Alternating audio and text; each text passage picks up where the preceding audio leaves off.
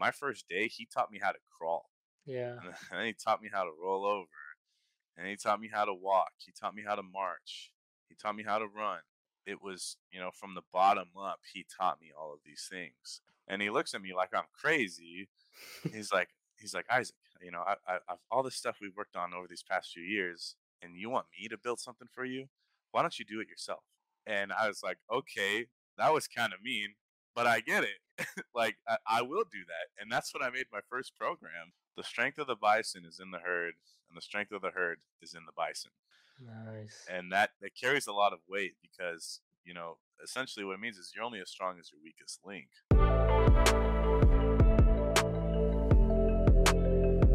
Hello and welcome back. Today we have a special guest. I got introduced to him through Jack Woolhouse and we connected, and our paths are similar. So it's really nice to have you, Isaac. How you doing? Good. How you doing, Coach? I'm good. So obviously we've kind of been speaking off air for a while, Yeah. but just give us a quick introduction of who you are, your pathway up until this point. Yeah, for sure. My name's Isaac Aguirre. Obviously, I'm from Toppenish, Washington. Born and raised. I go by Coach Ike now. Spent some time at the high school level coaching a little bit after I got my exercise science degree from Eastern Washington University. Coached the track and field. I coached some throwers there, got a few state medals coaching with my brother. Led into the whole football strength thing with the high school team. Got really tied in with my coaches there. Just loved it. Working together as a unit. And one thing led to another. I ended up at the University of Washington for an internship, and that panned out great for me. Applied for a position here at North Dakota State University in Fargo, North Dakota, and got it. So I'm working here now as a graduate assistant, and I'll be getting my master's.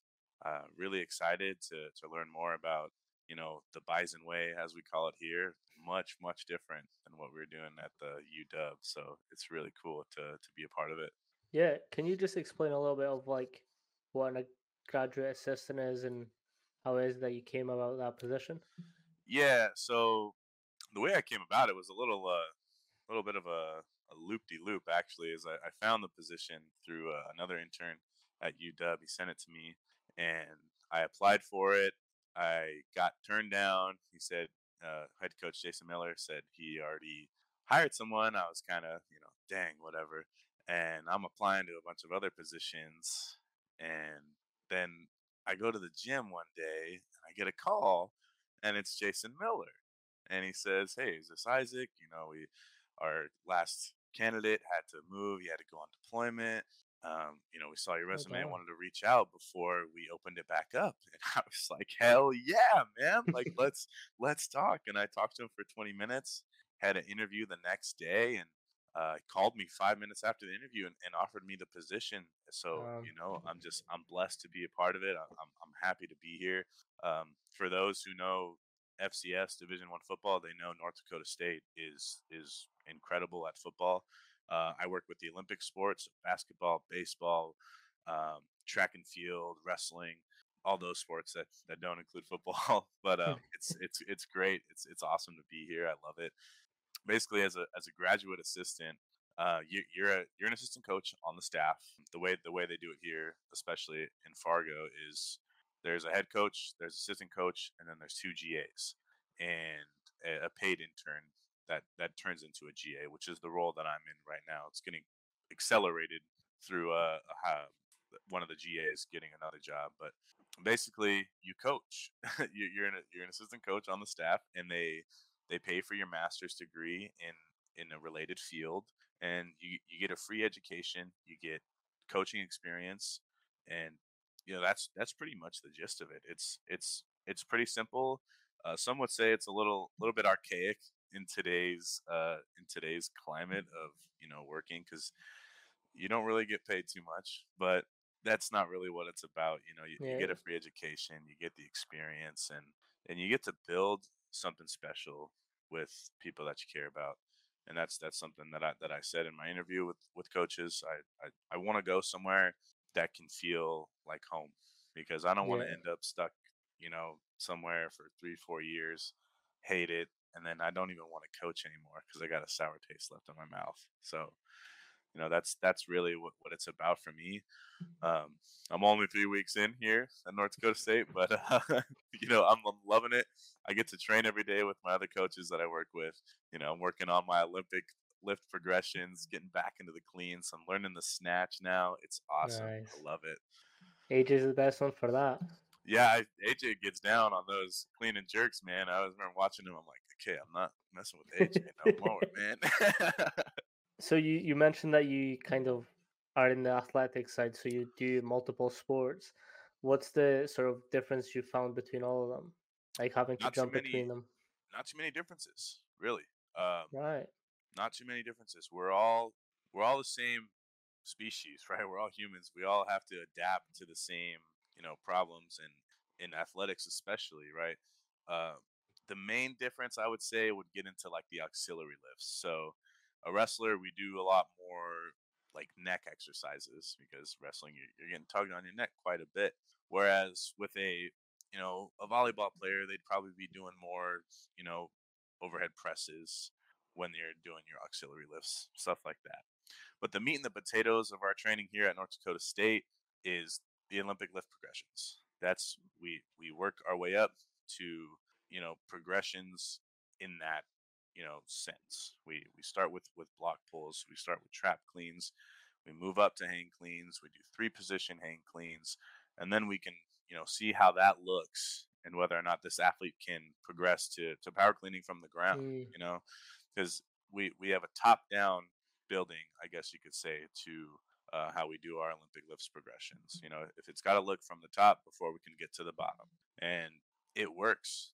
These athletics here have great success for a reason, and the university, continues to put money into to build the strength and conditioning here. They just built a brand new facility for football here. wow. It's a brand spanking new weight room, off the charts, incredible field house with an outside field, like garage doors right outside of it. I mean, it's Oof. incredible. And they do it because they believe that the Bison way works. Yep. They believe in Coach Kramer runs the football and Coach Miller runs the Olympic sports. They believe in these guys. And it's shown over the past 20 some years that it works. So, if you have success, why change it? Yeah. Don't fix something that's not broken. Yep. Can you give us a little background of your sporting history? I know you mentioned that you coached track and field and you did a bit of track and field yourself. So if you just go through that as well. Yeah, so my first introduction to sports, I was in the 8th grade. I was probably about 14 years old, I would say. I got into track and field. Ironically, I got into track and field because I had a crush on the manager. So I was like, "Yep, I'm doing track." And I get there and I'm like, "This is pretty fun." I was a shot putter, I was a discus thrower, and what's cool about track is you get in what you put out. And Yep. if you want to work really, really hard at it to be really, really good, then do that. But if you just want to come hang out and chill with your friends and eat snacks in the tent, then you can do that. Like there's room for everybody in track and field. And I think that's what sucked me in right away. It's like, okay, I can work really hard at this and get, potentially really good. So I just loved it, and I wanted to find out what can I do to get better at this. I want to throw farther. I was immediately hooked and hungry to get better, and that's when I found Coach Piper, John Piper, my brother, who was also my throws coach in high school. He's like, "You want to get better, you got to do Pipers," and John Piper, ironically enough, was also my elementary school PE teacher, Right. and he ended up back at the high school level, where he was strength training, and he ran a PE class as well, but it was called performance training, and it wasn't standard PE class where you just show up and suit up and shoot balls. This was we're training. This is real, athlete style training. And I did his introductory program going into my first year of high school, which, you know, we just learned things. We just learned Mm, how to do everything. It wasn't like we were loading up our backs with a bunch of weight on squat or trying to pull from the ground on power clean. My first day, he taught me how to crawl, yeah. and then he taught me how to roll over, and he taught me how to walk. He taught me how to march. He taught me how to run. It was, from the bottom up, he taught me all of these things. And there was a couple other kids in that group with me. I believe Bo Widener was in that group with me. Yeah, grew up across the river from me. Good kid. Shout out to Bo. Um, but it was a blast, and I realized then, like, okay, I'm seeing these changes in my body already. Imagine what, if I stick to this, what can happen. Mm-hmm. And I just wanted to find out more ways to get better at track and field. My brother said, play football, be an athlete, do multiple sports. So I joined the football team, and boy, was I bad. I had no clue what I was doing, but it was fun. That's my first team sport, and when it's you and 10 other guys on the field, and you're going up against 11 guys on the opposite side of the line of you bond, you have fun, and I wouldn't change it for the world. I loved playing football, and I never really loved it as much as track and field. Not until Mm. I got a little bit older, like towards the end of high school is when I really figured it out in football. I got some varsity time as a junior in high school, and then going into my senior year, I was like, you know what? I got whooped all year. I'm going to take my training to the next level. And that's when I went to John Piper, who had been training me for the past 3 years. And I said, I love your program. It's done incredible things for me, but can you build me something that I can do, to double up on? Can I do it, in the afternoon, right? So I can get 2 training sessions in a day. And he looks at me like I'm crazy. He's like, Isaac, all this stuff we've worked on over these past few years, and you want me to build something for you? Why don't you do it yourself?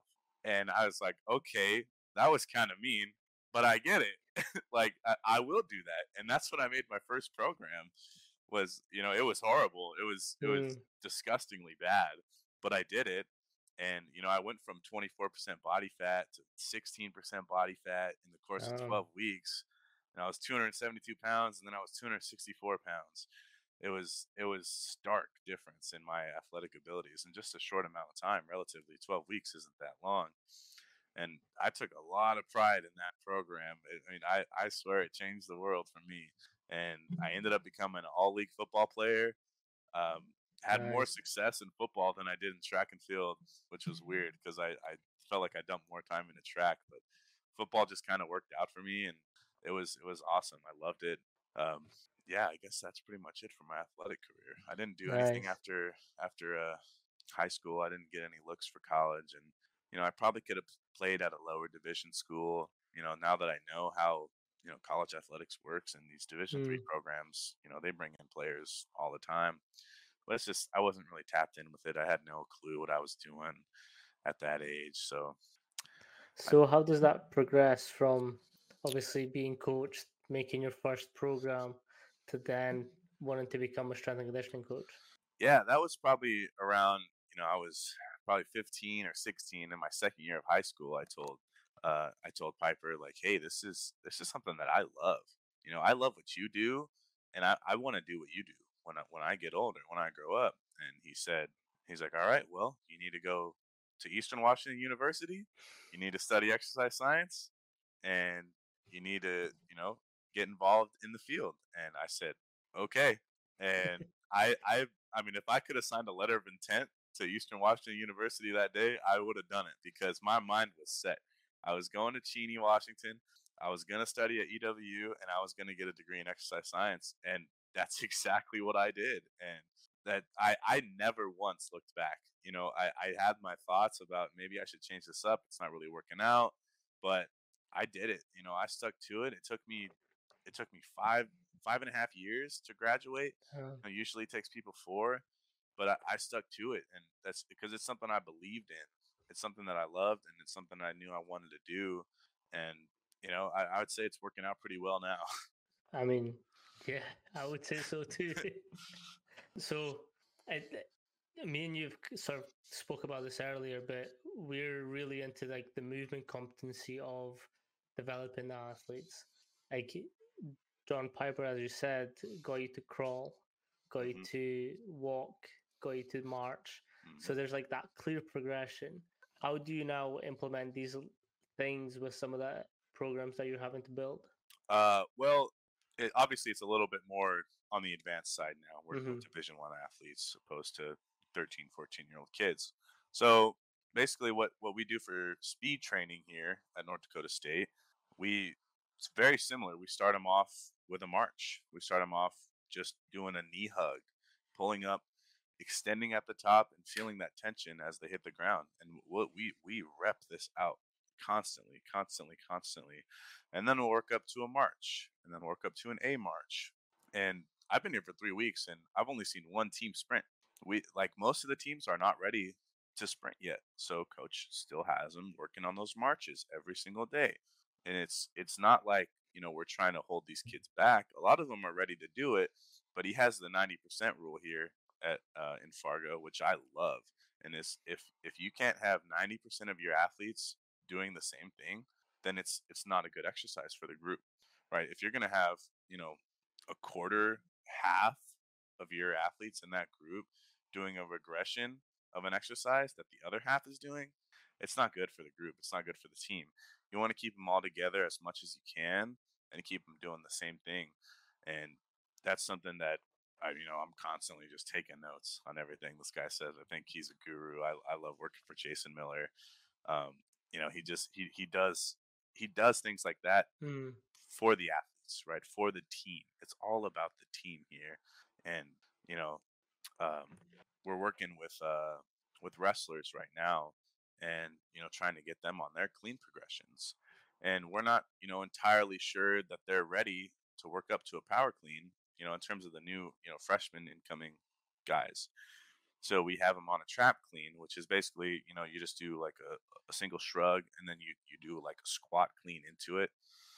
Hard to demo here on the chair, but so and it's all about getting the stimulus, right? It's not necessarily Yeah. about how the movement, you know, progresses and how much weight we have on it. If we're getting the stimulus of what we want, then we're succeeding. We're having a good day of training. Yeah. Can you just give us a little bit more of an explanation on what the 90% rule means and how Yeah. that? So the way I see it here is you can't have you can't have an overwhelmingly large portion of your team on a power clean if another large portion of them are still on a hang clean, right? So let's say I have 30 guys on the baseball team in the weight room. 15 of them are power cleaning and 15 of them are hang clean. That means when I'm bouncing around rack to rack, I got to coach two different exercises at the same time. Is that proficient? Probably not. Right? I'm going to be off now when I hop rack to rack. Okay, Hmm. let's hinge down to our knees, and then okay, let's get into the squat. Let's get our hips low. Wait, hold up.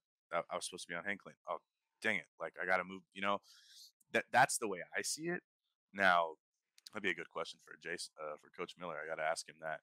But it makes a sort of a mess, and it makes you look like Mm. a bad coach if you're having to jump around and teach half the guys this and half the guys that, and it's just not as efficient. So I think my point of view is, you know, if 90% of them can do it, and we can work with three guys on the side, then you're golden. That's Yeah. the way I see it. That's actually something that me and Jack spoke about on our podcast. Is that that's one of the biggest things that we learned at UW is like how can we go from point A to point B in the like straightest line? So like Hmm. everything runs off tri or quad sets. Everything's sort of in a circuit type deal. So even when you're getting all your equipment, you set up beforehand, Hmm. get everything ready. So like when you come to the session, everything's done, everything's ready to go.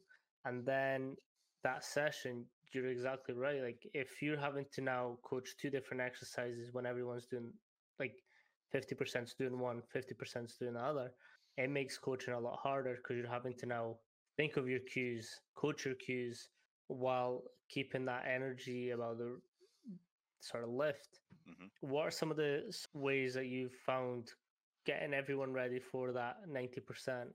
Well, I think, like I mentioned earlier, the top down, looking at everything from the top down is not only a good thing for power clean, but it's a good thing for all exercises, and that's not even just athletes; that's general population. Mm.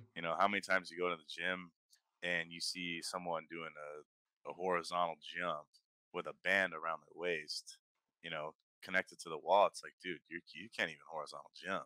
Like, let's work on a reactive jump forward, and then let's work on that horizontal, and then maybe we'll add some resistance. You got to view it from the top down. If it looks bad up top, then let's build that and then start to work down towards the ground. Almost like the foundation of a house, but just flip flopped, Yeah. right? So if you have, let's say, I don't know, five guys who are progressing, well beyond the rest of the wrestling team. They're, doing incredible at the hang clean. Okay, well, I have 25 other guys who are not so hot at the hang clean. They need a lot more work. How can I make it? How can I make it better for those five guys? Well, we Mm. just go up and wait. We just we load. We put more load on it. It's not like we have to progress those guys significantly further along in their training because they're better athletes, because they're stronger guys. Like, no, we increase their load on that exercise to help them adapt to the rest of the group. Because it's what's the saying they got here? The strength of the bison is in the herd, and the strength of the herd is in the bison. Nice. And that carries a lot of weight because essentially what it means is you're only as strong as your weakest link. And if you can't be strong together, then what are we? We're not a Yep. team. 100%. And that's an interesting point that you've brought up is like the intensity levels can be altered very differently as well.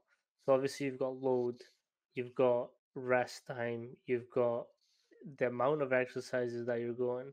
So like working with intensities can also be a really good way to adapt those players that are perhaps going up or Hmm. still hanging back. Can you sort of explain a little bit of a difference that you found between sort of the bison way and sort of the dog way? Yeah, I think a big thing, obviously, is our sessions look totally different than what they look like at UW. I sent you Yeah, a picture of my card. We use a card system here in Fargo, and we do 5, 6, 7 exercises a day with our athletes. At UW, how many think we were doing? What, 15, maybe like 13, 16. 12, 16 exercises? And it's an incredibly big difference, not only in exercise, but um, the load is a lot more. I guess it's a lot more exact. We go around to each rack and we see sets. So a coach sees a set every time and Yep. has a number for them on their next set. Okay, that looked really good. Let's go up 5. Okay, that looked not so hot. Let's go down 5. That sort of thing. We always say, we want to see your first, we want to see your seconds, we want to see your thirds, and we'll give you a weight for next week. So after we see their third set, if it looks awesome, okay, we're probably going to start them a little bit, maybe 10, 15 pounds heavier on their first set next week compared to where they were at this week. And it feels a lot more individualized to an extent here at North Dakota. But also, we don't have 120 guys in the weight room. Mm-hmm. We have that ability to do that here. I think we take a little bit slower of a pace where um, like a freshman comes in to University of Washington and they kind of just they get thrown in there. They get thrown in with the Sharks, right? They have to catch up to the other guys. Where here it's more we're going to build them up together. We're going to build them up with you know the guys who've been here, the veteran guys, and those guys are going to take a regression in one of their exercises or 2 or 3 of their exercises so that the new guys can catch up. That I was trying to pull up your card, but I think because of the Instagram way, it's disappeared. Oh, did it really? Um, yeah, it's all good though. Um, so in terms of sort of building that program, what are the sort of things that you look for? In like building a card? Yeah. Well, you want to relate it to their sport as much as possible. But like I said, there's a clear bread and butter to what we're doing here at North Dakota State, and that is Olympic lift progression. We always start with an Olympic lift, some sort of progression or regression of that, whether it's an overhead squat preparing us for a snatch, a hang clean progressing us to get to a power clean. a deadlift. We use deadlift here, which is another big difference between UW. I love that we deadlift here. I love deadlift. Um, Can you explain maybe why not and why they do? why they do and why they don't deadlift? Um, I would imagine. I think we deadlift here. I haven't asked, which I should probably ask why they deadlift. Um, I think the reason we deadlift here is because essentially it is preparing you for the pull from the ground on a power clean, right? It's pretty relatable. We deadlift from the same stance, same grip as a power clean, and if I can pull 300 pounds, that's going to boost my confidence when I'm Hmm. trying to pull 200 pounds on a power clean. You know what I mean? So I would imagine that's why we're doing it here. I never asked why we don't deadlift at UW. I really should have asked, but I always kind of figured deadlift was a shunned upon thing in athletics. So I just kind of, hid in the bushes for that. And then I'd pull out my deadlift bar and start lifting after the After players the left.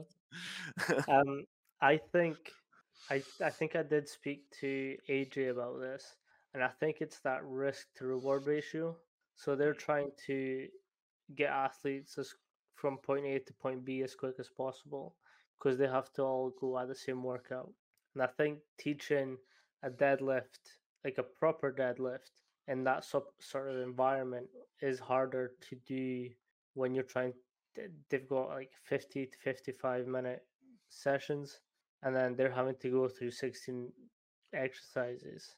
yeah, I think that learning curve between sort of learning the proper way of deadlifting to maybe just a trap bar, you're in a better position. They do a lot of trap bar deadlifts at yep, UW. yep. So I think it's that risk to reward ratio that happens there. Mhm. Yeah, we That's do we do trap bar deadlifts as well with our basketball. Our men's basketball doesn't deadlift conventional. We deadlift with trap bars actually, mm, which is a lot different than the other teams, right? And I'm not sure the philosophy behind that. Um, obviously being strong here versus being strong here. What's the huge difference? It's minuscule. yep. Like at the end of the day, like if we want to, get a deadlift stimulus, we could probably just clean pull, and it'd be better for our athletes anyway. Um, but I have to agree with AJ on that. Like if you got 60 guys in the weight room between 18 racks, a deadlift goes from looking really good to Hmm. looking really bad super fast. I mean, the first rep can be, mint, and the second rep, you got a guy curving his shoulders over the bar, his core's not tight, Angry his cat. hips are way up in the air. Like, whoa, dude, what happened? that's like that's what we call a train wreck here in Fargo. We get like we always mention and after every session we meet up. Was there any train wrecks? Nope. Okay. Yeah. We did So something right. like, come on, man. Like, No, I think as well, like obviously American football, as I found out, is a very high testosterone type sport. oh So yeah. if you've got like 60 guys wanting to compete with each other Hmm. and you're having that deadlift, and then they're like, I've definitely had to pull some athletes back from going up weight because they were getting challenged. And I was like, dude, like, I get why you want to go up, but I want to see you out on that field Yeah. today. Yeah. So for me, it's more like that's fine, like if you want to compete, but your chance and injury. Like Hmm. this is what's at stake if you do that. So for So them, it was kind of like, yeah, yeah, and I love it. I love the competition in training.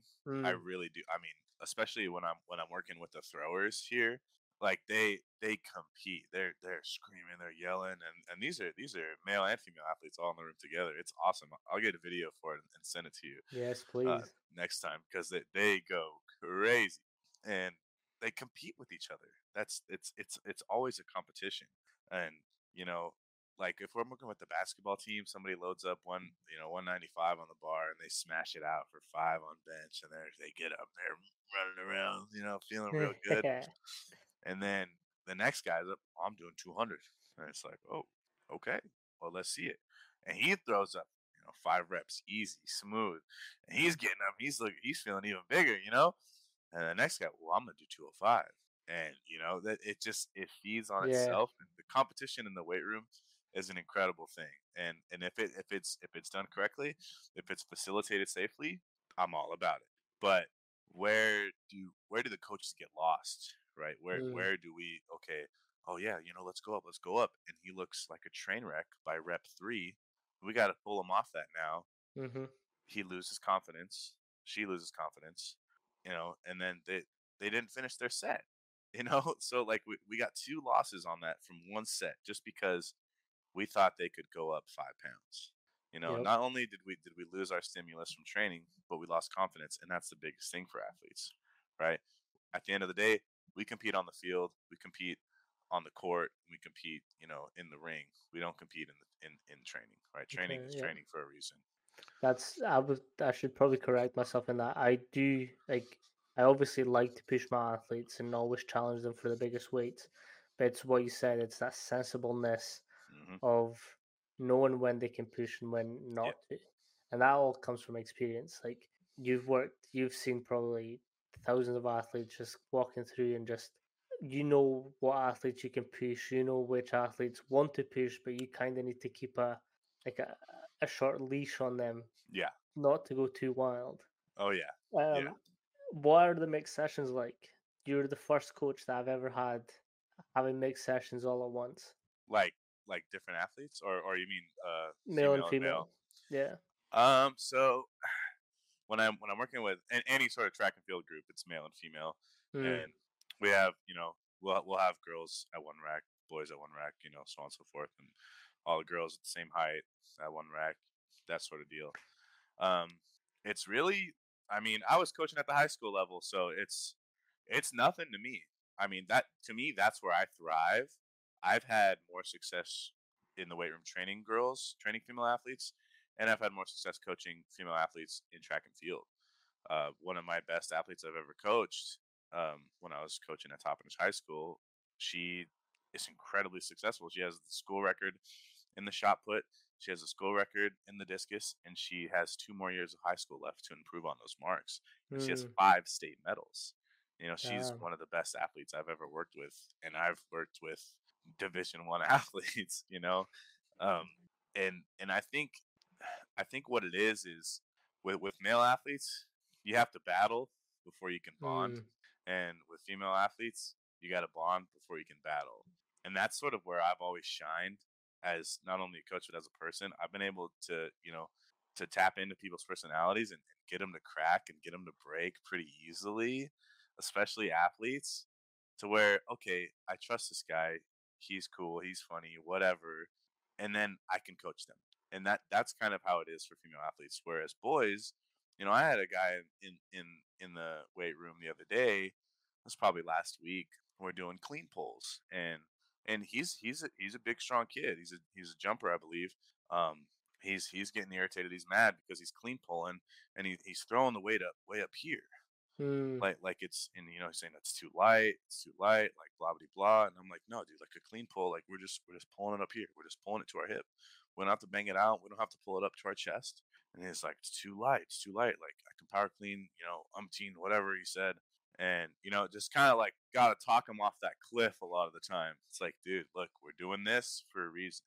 Like we're going to progress to those harder lifts, we're going to put more load on the bar. You just got here, like let's see what we're working with. Show me you can do it right, mm. and then we can do the fun stuff. We can move on to the cool training. You know that Let's walk before we can run. let's walk before we can run. Let's roll over before we crawl. That sort of stuff. Like Yeah. it's huge, and that's the clear definition between male and female athletes. But at the end of the day, ball is gonna ball, and Mm. they are all incredible athletes. They're at Division 1 college for a reason, and the intensity is just about the same. I might say the girls might get after a little bit more.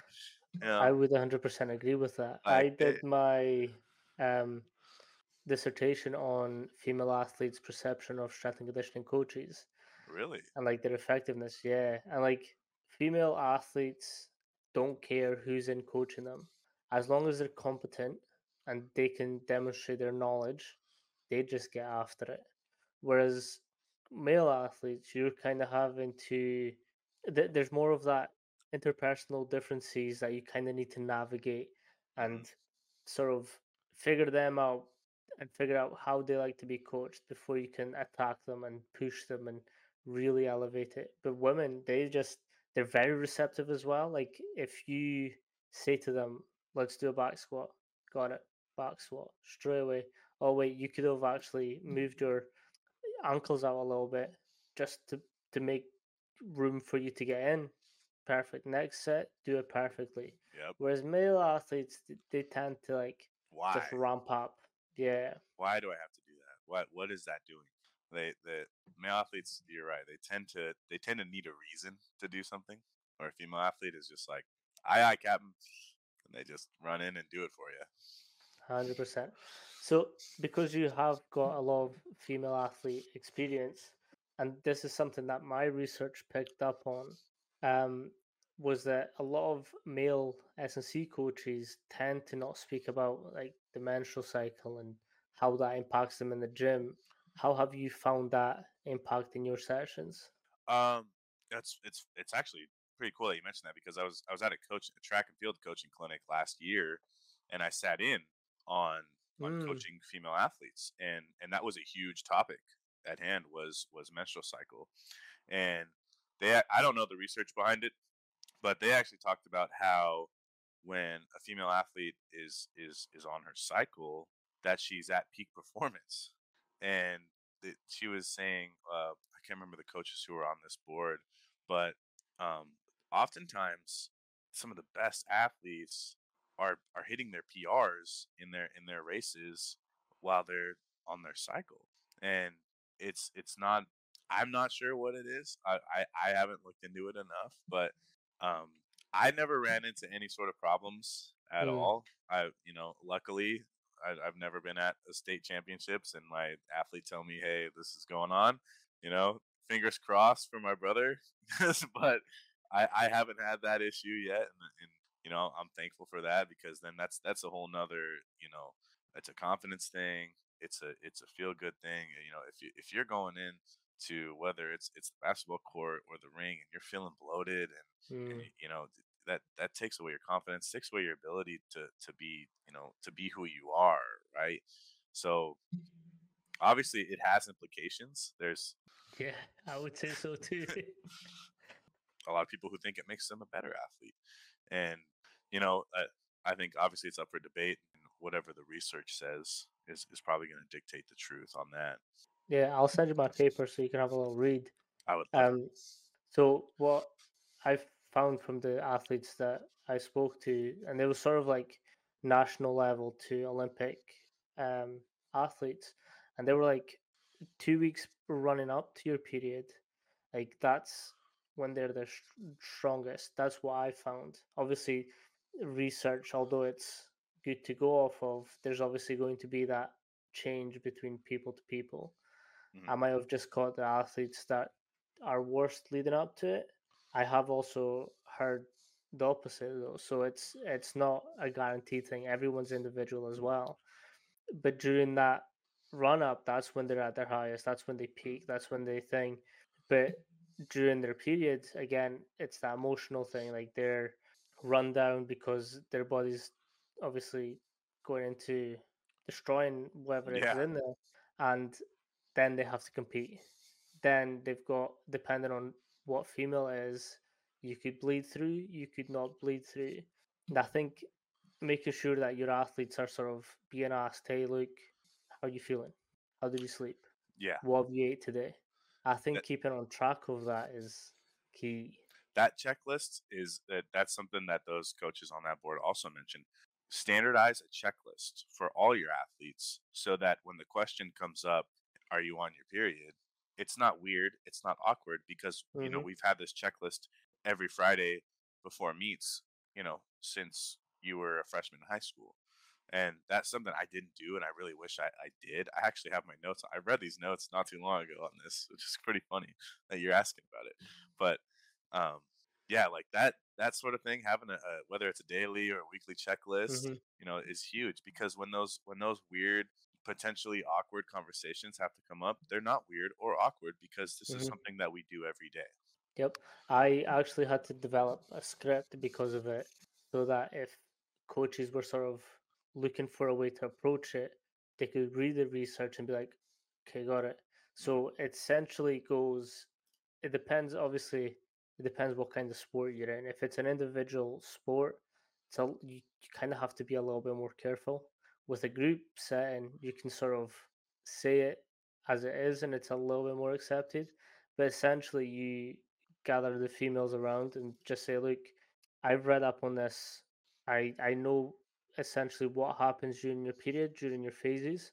So I'm not saying that you have to come up to me straight away and tell me about all the details, but just to let you know that if your period or your menstrual cycle is impacting your performance in any shape, way, or form, come and talk to me, and we'll make adaptations for your program." mhm.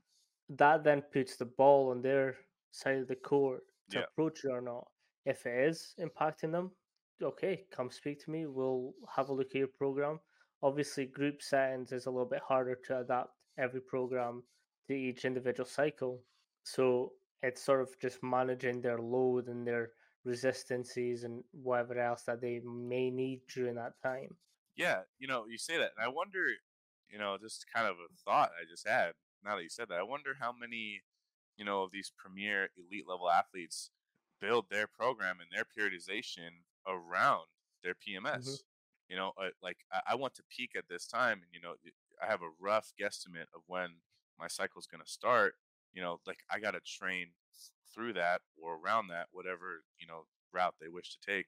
That would be really cool to see. Like Um, how many of them are periodizing around that. Yeah, so that is something that was brought up in my research as well, but there wasn't enough for me to talk about it, so I kind of just had to keep it at bay. But it was that a lot of these high, like elite level athletes during competitions, if they see that their menstrual cycle is landing during that competition, they'll take oral contraceptives to stop that from happening. Really? Yeah. Huh. That I would have never even considered. That is interesting.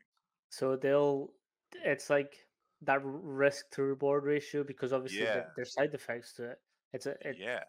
You're putting hormones into your body, but they would rather compete at their highest level than have to deal with their menstrual cycle. That is incredibly uh new to me. I would have never even thought of that. Like it is amazing how much they have to go through, and a lot of them will be suffering, but they won't say anything in fear that they'll get made to feel less than an athlete or less Yeah. than a male athlete. Well, that's because girls are way tougher than boys. Like, I mean, I'm sure you've seen it with your clients all the time. When I did my first internship at as a personal trainer, I was working under a personal trainer and female-owned gym, female trainers, primarily female clientele, and I think that was a huge stepping stone for me in terms of coaching as well. But the amount of guys who wouldn't show up to training sessions, I mean, it was crazy. Hey, I'm not going to make it. Can you tell Vanessa I'm not going to be there? Yada yada yada. Women never miss their training Yep. sessions ever, ever. I don't think I And ever it's told that it's honestly female athletes are more in sync with what they want and their goals. one. As soon as they have that goal in mind, that's it. Like you're not shifting that. Yeah, Like I've coached a female netball team, and like so I did their S&C. It was just like on the courtside stuff, and I've never been cussed out as much as I have.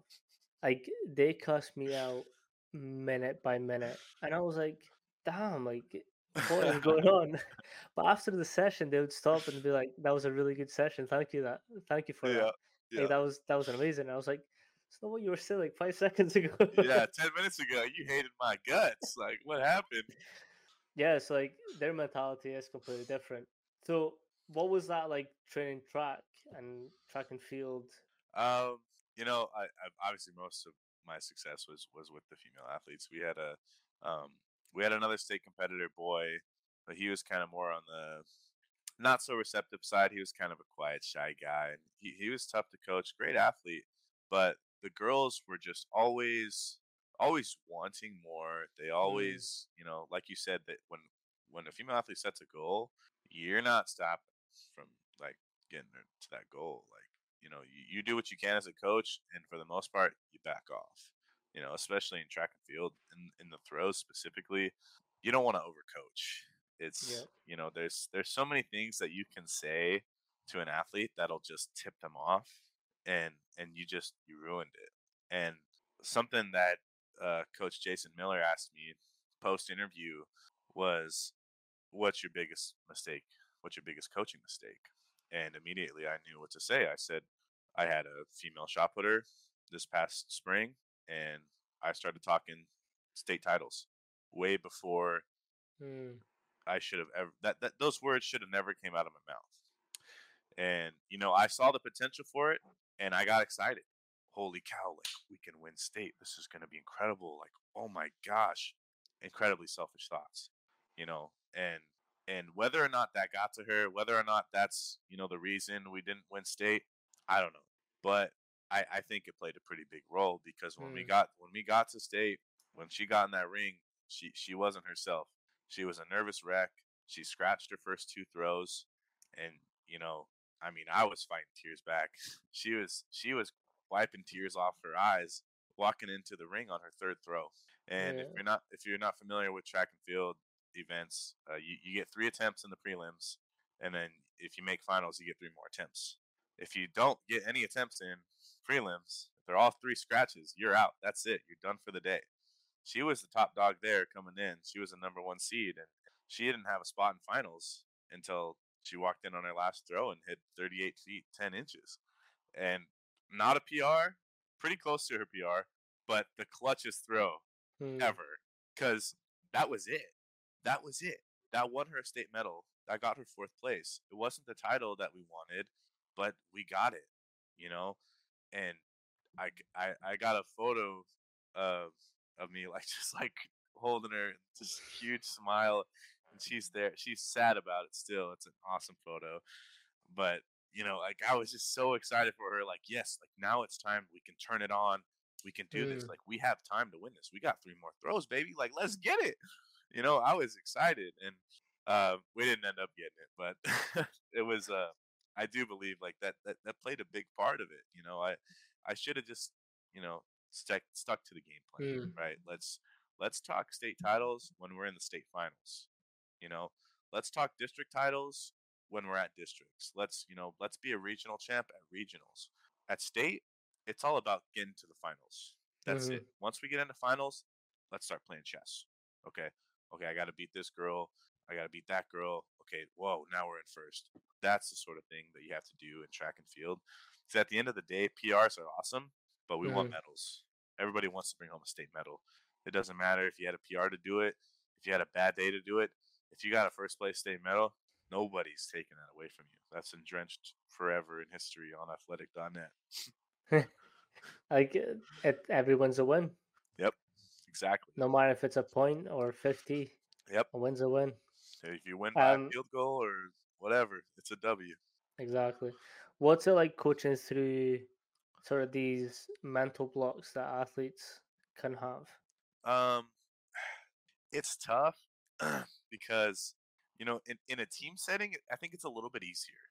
Hey, Mm. like, these guys believe in you, they're relying on you, that sort of thing. Especially in football, it seems to be like the mentality on mental blockage is not so much there. But in individual sports, although I can attest to, obviously, in the throws, it's incredibly technical, it's incredibly Hmm. mental. But at the end of the day, we're throwing a ball. That's really it. And kids get so tied up in the technique of it that they're walking in the ring, and they're thinking, okay, now I got to sit back on my heel.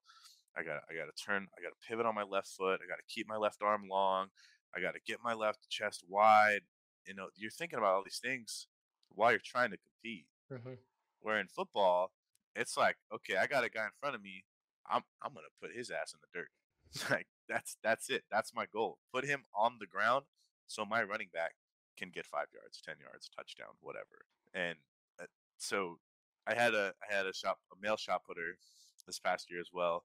He he had a pretty tough meet one day, and sometimes, like I said, you just got to step back from coaching and Mm. kind of let them deal with it. And I let him deal with it for a couple hours. He was down there. He was hitting drills in the hot sun, just baking himself. I mean, he was drenched in sweat. It was like I couldn't do anything for him at that moment. I knew that if I talked to him, he would shut down. Like, I don't care, blah blah blah. Because he was having a tough time. He wanted to succeed, and we Mm. couldn't really get it to click. Big, strong kid, athletic, state champion in wrestling. Everything was there to be successful, but we just couldn't get it to click. And he hated himself for it. He's a winner. Where I'm from, wrestling is the biggest thing. And if you don't win a state title in wrestling where I'm from, then you're a loser. Like, that's it. And so he's got himself up on a very high horse at this time. He's coming fresh off of a state title in wrestling. He's gonna try shot put this year, and he's gonna go to state. That's his goal. And I think we took like sixth at districts. Ended up. So you got to place top three to make it, and we weren't even relatively close to it. Mm. So he was pretty beat up on himself, and he just sat there and he drilled for hours. I mean, they were like, "Where's Daryl at?"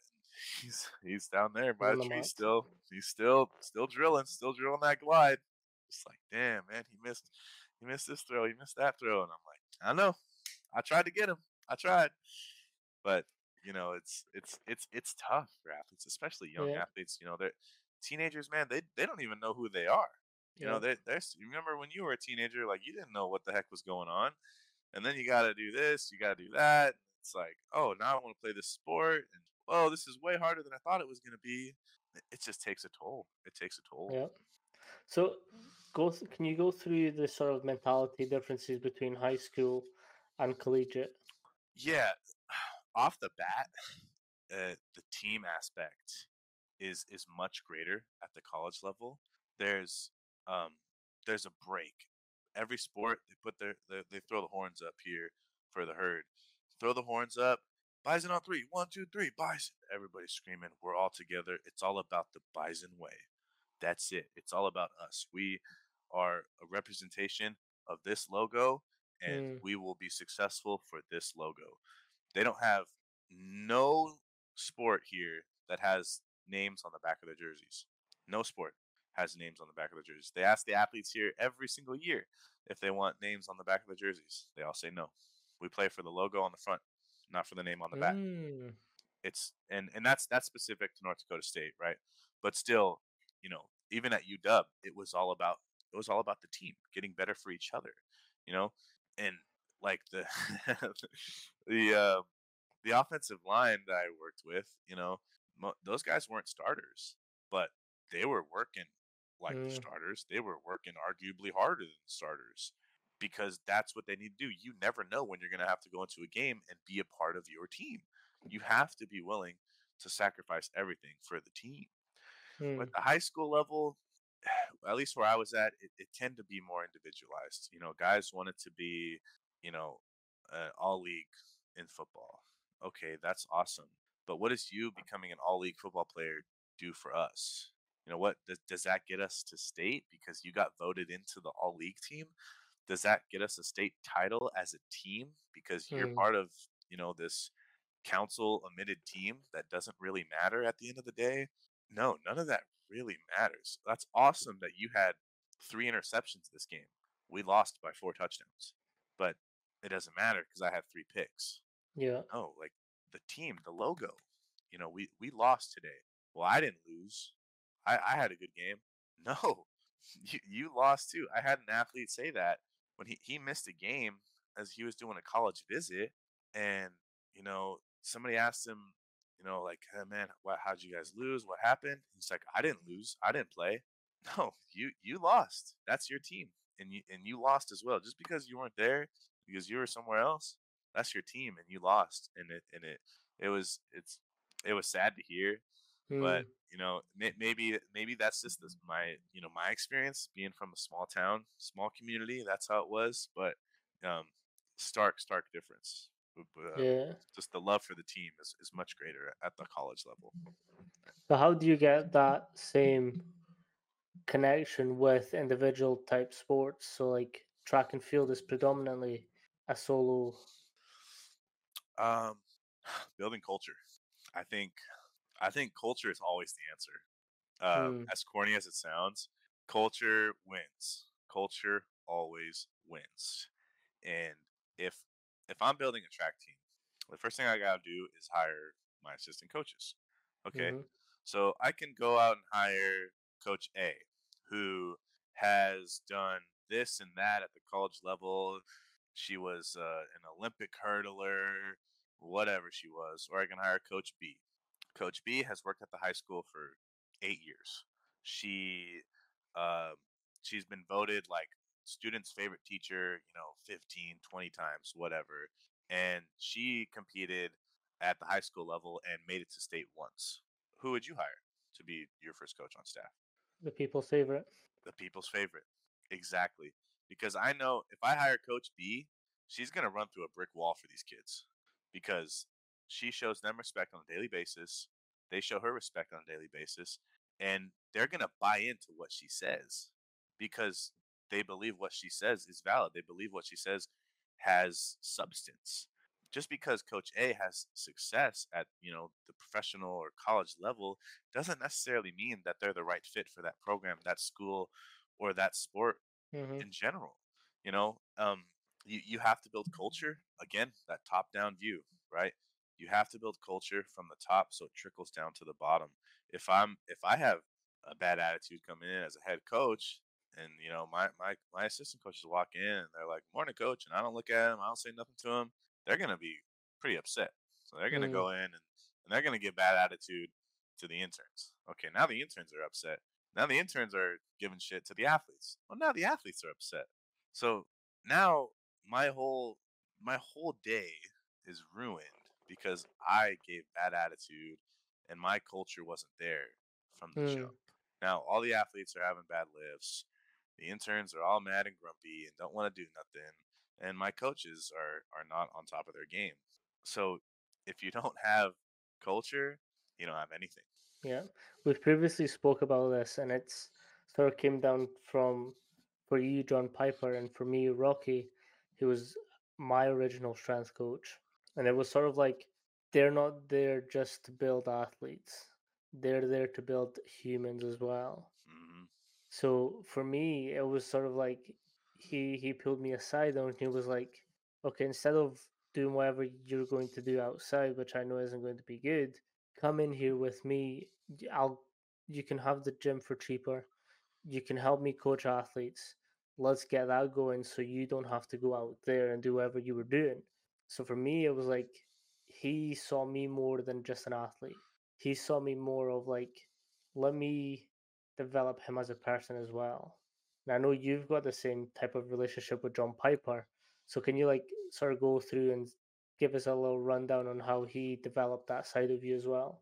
Yeah, so I mean, I think it was pretty clear that I wasn't going to be like this amazing athlete to Piper. I think he kind of knew that. He never told me that, but he just knew I wanted to work hard, and I think he knew I'd be potentially a good coach someday, and that's why he pushed me to pursue exercise and to pursue strength. Um, you know, I haven't really communicated with him much in the last couple of years. I just saw him recently, before I left to Seattle. But as far as my youth growing up, it wasn't it wasn't like increasing my max on squat was the biggest thing in the world to him. When he would see me succeed in other places, that was huge. Hmm. That was big for him. Oh, I got an A on this test. Oh, Isaac, that's incredible. I'm so proud of you. That is awesome. You're gonna do like this and that. You're gonna be incredible. And I was like, oh, he'd see me max out on deadlift. Like, oh, I got a 500-pound deadlift now. Nice job. Hmm. It carried a little more weight when I did something outside of the weight room for him. You know what I mean? Mm-hmm. um, he cared a lot about my development early on outside of college or outside of high school going into college. and I kept relatively close with him. And then I got a new number and just got lost in it. But I remember texting him one night, and it was a late night, and I think it was after the Andy Reese boxing match. I'm not sure if you keep up with boxing, but Andy Reese beat I believe Anthony. I think it was Anthony Joshua, knocked him out, Hmm. and that to me was the coolest thing. And because he doesn't look like the kind of guy who's an athlete or whatever. He looked like me, which was the cool part. I was like, damn, like this guy's got my body, and he's in there like tearing it up. So I was excited, and I remember sending him that, and uh, sent a video. I'm like, hey, did you see this? He's like, oh yeah, that's awesome. And we're texting for like 20, 30 minutes, and he ends up calling me, and we just talked on the phone, and I got pretty emotional that night. Just kind of the stress of school was really starting to mount up. My life was crumbling to pieces, to be totally honest with you. I was in a dark place, and we just talked for a long time. And he made sure to let me know that he's always there for me, and that he's got my back, and he cared about me as a person. He didn't Yep. he never once did any sort of athletic accomplishments come up, or hey, remember that time you got all league, or remember when you threw 43 feet in the shot put. Nothing like that got brought up in that talk. It was, one thing that he said that's always stuck with me, because I felt like I was failing. I was failing as a person. I was failing as a scholar, and he was just like you're not failing. You're not failing. You can never fail. And I hear his voice say that all the time, Mm. and just it stuck with me. It helped me through that day, and I would like to say things got a lot better for me after that night, but it took me a couple more years to really get my stuff together. And but that was a huge thing for me, that he just he was on vacation even at that point. I think Yeah. it was like 7 in the morning for him where he was at. He was on vacation, and he took his time out of you know his vacation to just sit there and talk to me and remind me how important I was to him, not only through high school as an athlete, but now as an adult. And Mm. just the genuine care was something that I'll never I'll never forget. I'll always be Yeah. thankful for. No, 100%. It's like that. It's again, it goes back to that human connection, how they've built up this obviously coach, but then they have that trust with the athlete to be like, times are tough, but like let's Yeah. go. Like Yep. you have to get up and you have to go back into that ring and just keep going. Yep. And like I mentioned this before the podcast, and I now realize that you've wrote it down and it's now in your desk. But shy boys don't get sweets. Like that's something that one of my coaches said to me, and like it's taken me like all my life. Like it dictates everything that I do. So if I see an opportunity come up in my head, the first thing isn't, oh, I'm not going to get it, or what if this, what if that. My head's like, shy boys don't get sweets. Yep. Let's go. That's that right there.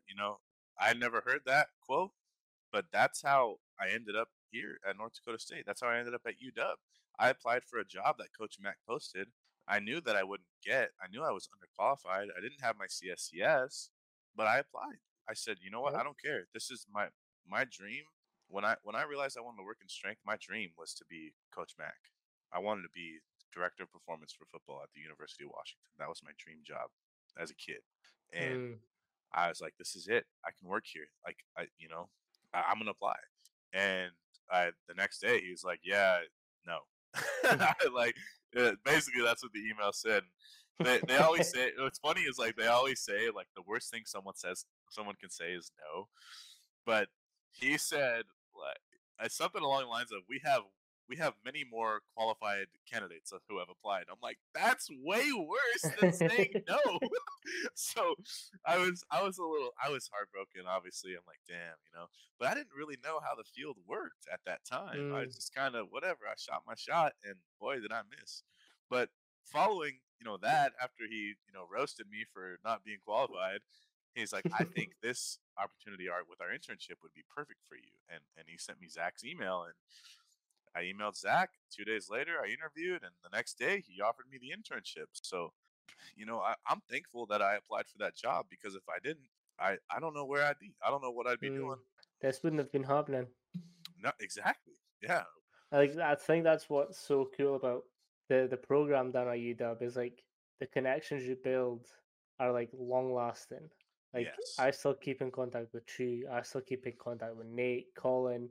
Like Colin's now at Texas coaching an American football team. Like Really. yeah, so to me, I'm just like I'm in the UK, so like all these guys are like doing all these big things, and I'm just like I get to like speak to them. I get to like we're Yeah. friends. Like we went out for dinner. Like done. We woke up at 5 o'clock in the morning to coach at 6 every single morning for 6 weeks. Like it's these unique experiences that sort of build these relationships, build these connections. Like I'm sure you've got similar with like the interns that were there at that time. Oh yeah. Like I think it was about a week ago, maybe 2 weeks ago. I was at Walmart and I heard a Taylor Swift song come on, and I Nah. immediately started recording. And I sent it to Natalie because she's a huge Taylor Swift fan, and just that kind of stuff, right? Um, a lot of my former coaches I worked with, I went back home for a little while and went to a couple football practices, and they asked what was the best part, you know, Mm, and uh, the first thing that came to mind was Roma Dunze because that guy's a freak, and just watching that guy move, I was like, yeah, this guy, that was the biggest thing. Like that, he's amazing. But realistically, the best thing about the internship didn't have to do with an athlete, didn't have to do with strength, didn't have to do with, learning under coaches or working, you know, at a Division 1 school. It was making friends. It mm, was it was building bonds with people that are interested in the same thing as me, that want to work in the same field as me, and just want to build genuine connections with people like that. Like that was the best part, undoubtedly. I wouldn't trade that experience for the world. You know, mm-hmm. these are long lasting relationships and friendships that, you know, hopefully would last forever. They're friends, they're colleagues, and I cherish each and every one of those interns that I worked with at the University of Washington. 100%. And it's like you're sort of in the battlegrounds, just like duking it out with the responsibilities, because like you're getting pulled a million and one different directions, and you're just keeping up. Like Yeah. you just have to keep going. Because like for me, that there was definitely days that I was like today is not the day. Like there was, I think it was my first week. Obviously, I came from the UK, so there was jet lag. There was like I was run down because of like the awful experience that I went through getting there. hmm Because border patrol ain't nice. Yeah, I heard about that. I heard about that in the other. So yeah, the Portuguese passports apparently don't fly well. But like I got there like the first week or so, like I was just congested and I just like had to keep going. Like hay fever was at an all time high. Like I just had to like show out every single day. Cause like for me, I was like, no matter what happens after these 6 weeks, they're going to remember who I am. hmm There's nothing else that's going to happen. They're going to know who I am and they're going to remember me for what I've done here. And like that was straight away, like that was one thing that Coach Max said on my exit interview was like, by you doing what you did and like always thinking 3, 4 steps ahead, I was able to get more work done. You made my life easier, and I was like, got him. Like hmm that was it. That's Like awesome. in terms of like mentalities, and this is something that I've wanted to speak to someone about that has coached wrestlers and sort of done their training, done their coaching. What is their coaching like and training like, and how is their mentality towards their training? It's wrestlers are a different breed of people. To start off with, you have to be pretty freaking crazy to get on the mat with somebody, look them in the eyes, and when the whistle blows, your whole goal is to get that guy to the ground and make him not get up. Mm, And obviously you want to do it without hurting somebody, but injuries in wrestling obviously are huge. sky high. So um, the training, it's like I said, same bread and butter stuff. A lot more pulling than pushing, as with most programs, but specifically like single arm pulls and stuff are pretty common. Pull ups are huge in the wrestling training. Um, but as the mentality goes, it's attack. It's attack, attack, attack. In wrestling, you wait, right? You kind of you want to set up your moves before you attack. You kind of you don't want to play the waiting game. You don't want to be too patient in wrestling. You're always on attack mode, but you gotta set it up, right? Mm. And so the wrestlers get that. They understand the setup because that's what they do. They set up moves all day. That's wrestling practice, right? So they get that we have to, set up our, you know, foundation on a power clean before we can, get to the fun stuff, right? So I'm lucky in that part. Now, I haven't got to in season yet, and Mm. if you know anything about wrestling, you know that you gotta cut weight, and people are not happy when they are in a significant caloric deficit. And whether or not they're happy or in a caloric deficit or not, guess what? You still gotta train, and you still gotta practice, and you still have to go to school and study and take that exam. So, I'm counting my blessings right now. I got a great group of guys. They're wild. They're like a little family, man. Like these guys they're just a wild little bunch, and I love them already. And every time I got this red shirt freshman, I believe.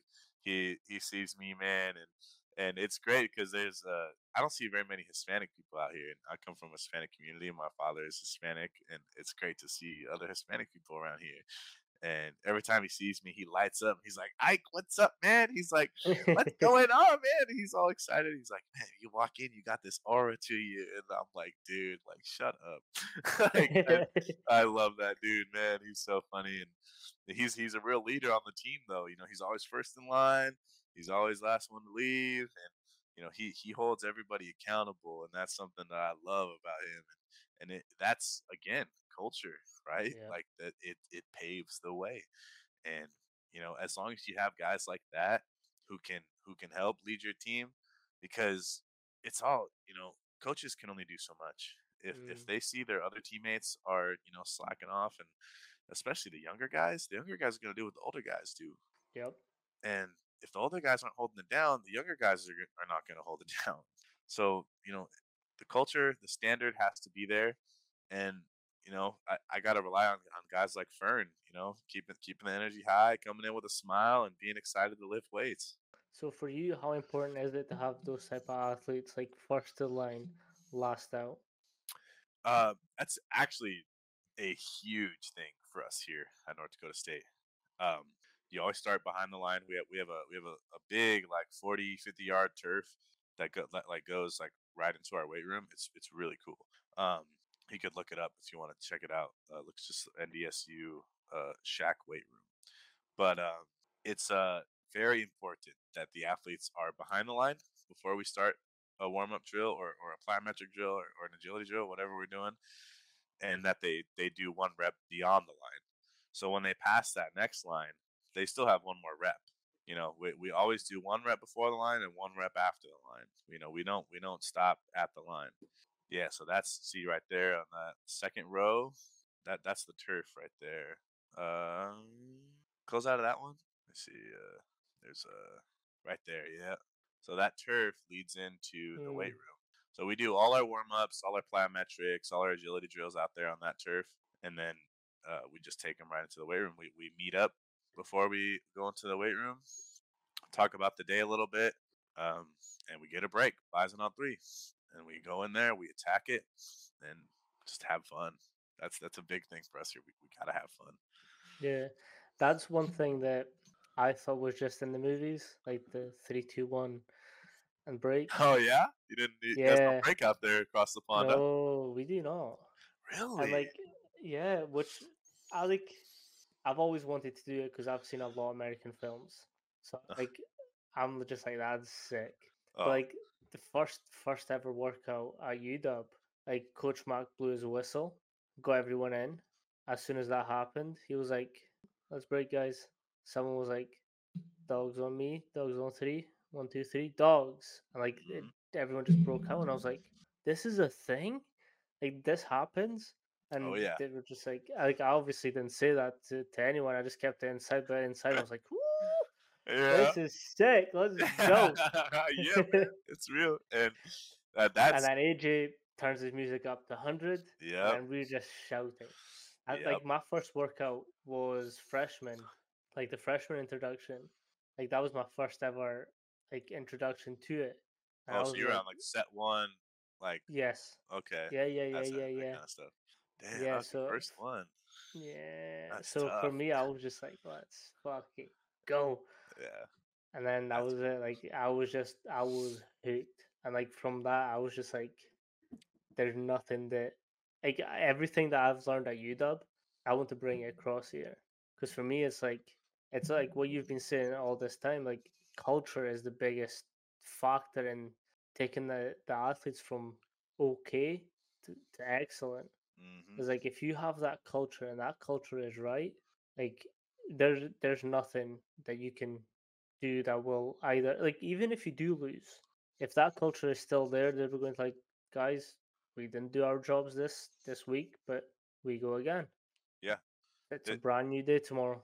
yeah, then that's what culture is, right? Like, sure, we didn't lose, we feel bad about it, but our culture isn't to sit here and mope and groan about it. Our culture is to get back to work and make sure it doesn't happen again. Yep. It's it's facing adversity and dealing with it head on. It's not about running away, and that's the biggest thing about like track and field too. Is like when you lose something, you don't ever want to feel that again. And when this past spring when my girl took fourth at state, she came up to me. I mean, she was crying her eyes out, right? We wanted a title, we didn't get it. And, I pulled her in, gave her a hug, and I'm crying at this point. And because I feel bad for her as well. And I just told her, I was like, never forget this feeling. Never forget this feeling. Because every time you want to take a rep off this summer, every time you want to, you want to take a throw off come next spring, remember this Yep. feeling. Seasons are won in the preseason. Yeah, 100%. 100%. Like I firmly believe, like the when I was coming up in rugby, like the harder our preseason was, the better we did on season. hmm Like we ended up winning the league. We won Kings of the Sevens. We went to Paris, won the cup there. Like we just did it. Like there was nothing that any team could do to stop us. And we were just like, we put in the work. Like those preseason trainings were brutal. Like there was a lot of athletes just went to the side of the pitch, spewed, came back, did it again. Yep. Yep. And like it's kind of like that now, what I know as the dog mentality. Yeah. Yeah. It's there's there's dogs in this world, right? And a lot of us aren't dogs. You don't really find out if you're a dog until you get some Push comes to adversity. shove. And when push comes to shove, are you a dog or not? Because everybody can hear your bark, and it don't sound like you're barking very loud. 100%. And that, like I think that's one of the biggest things that I like to put across to my athletes is like, no matter how tough, like swear at me all you want, okay with that. If you hate me at the end of the session, cool. Let's talk about it again on season hmm when you're like facing in that dark Yep. point of your game or thing, and you've got more to give than they do. hmm Then you can be like, actually, it's all good. Yep. Yep. That's something I really liked that they did at UW was when it was a run day outside, Mm, like when it was the last go, especially like on a track day when they would run the perimeter. Um, they throw their dubs up for the last rep, and somebody's got a little something to say for the team. mm, My first day there it was Michael Penix, and I was like, okay, this dude's a leader. Like this dude, wow. Like he yep. really just he said all that like right before our last rep of the day. Like that was to me that was one of the coolest things I ever saw to that point. It's like, wow, this is I think sick. I think that's something that Coach Mark, obviously Coach Mark, and he does like, it's just Coach Mark. But Yeah. what he does really well is like, every single morning without fail, he has the leadership book out, and he's reading something from that leadership book to all the athletes. And like he goes through these rules, but really those rules are laws. hmm And like he's not just building, again, he's not just building athletes, he's building humans. Yeah. And like he's instilling leadership into them. If you have leadership, you the world's your oyster, really. Like if you're a born leader, or if you actually, I don't really believe in born leaders. I think they're developed through time, through experiences, through life. Mhm. But if you can give these kids like these specific rules to go by, laws to go by, they already have in their head. When push comes to shove, I'm going to lead. Yeah. Yeah. A lot, something people just really, I call them normies or general pop, whatever you want to call them. People outside of the business, um, they struggle to get it right. It's like, yeah, I'm a coach, and yeah, I want these kids to be incredible at their sport, but 9 out of 10 of these kids are not going to play Hmm. ball in college. Now I'm at college again. 9 out of 10 of these kids are not going to play professional. So what I'm just gonna send, you know, this adult out into the world Hmm. without, giving them, developed skills over the past 3, 4 years that I've worked with them. That's great. Their power clean looks awesome. That's great. But what have they learned from it? Hmm. What are they gonna be good parents? Are they gonna be better parents because of this? Are they gonna be better employees because of this? You know, those are the things that people often look over and look past in coaching, because coaching for a lot of people, you know, I'm blessed to have, two great parents growing up. But a lot of my friends, they didn't have that. They didn't have a great home life growing up. Coaches raised a lot of these guys that I Mm. grew up with, and you see it at the college level even more so.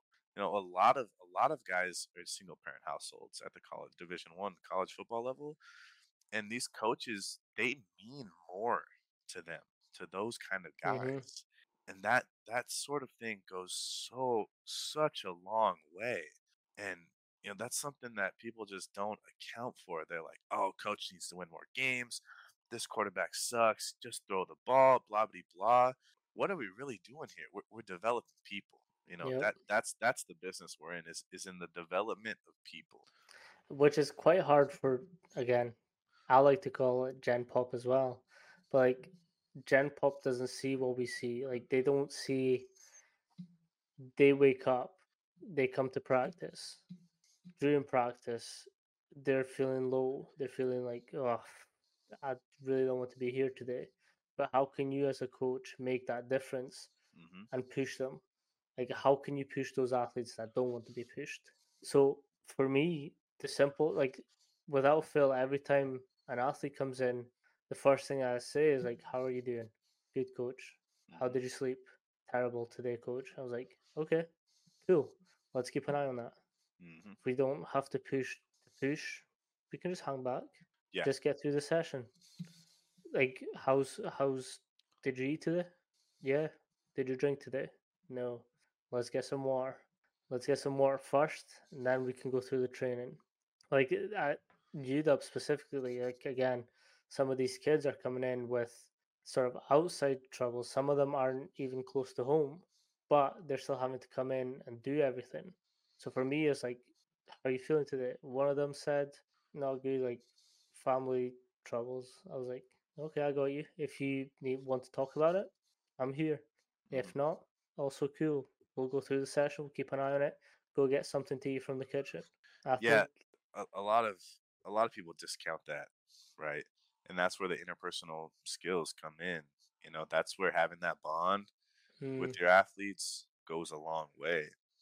Because if I'm just a guy who's hounding on somebody all day in the weight room, for an hour, hour and a half, and I'm just a complete, jerk to them, Mm. well, they got to go home. What if mom's a jerk to them all day? What if dad's a jerk to them all day? And then they got a coach who's a jerk to them for 2 hours out of the day. You never know. This is mostly at the high school level, but you never know what a kid's going through. Yep. And you gotta pick and choose your fights wisely. Is this going to be worth it today? You know, Maybe we should just hold this talk off till tomorrow. I've had a lot of tough conversations with kids.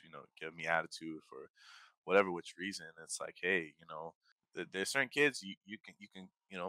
go right back at them. And then there's certain kids, it's like I let that slide, talk to them one on one afterwards. What's going on? Like, is there something we got to talk about? What do we have to figure out? It's exactly that, and I think again, I've mentioned conscious coaching before to you, and how much that book has done for me personally.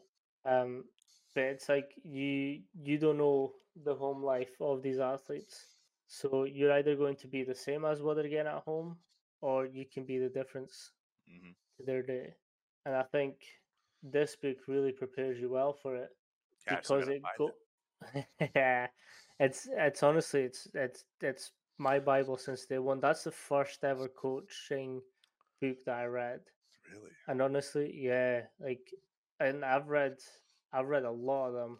Some of them but like this one, like if no other book ever gets mentioned in this podcast, this is the one that you have to go and get because it takes you through all these different personalities, all these different people, different situations in their home life, work life, and it makes you think about, okay, they're coming here. I don't know the type of day they've had, so I'm going to make it a fresh new day for them as soon Hmm. as they come in here.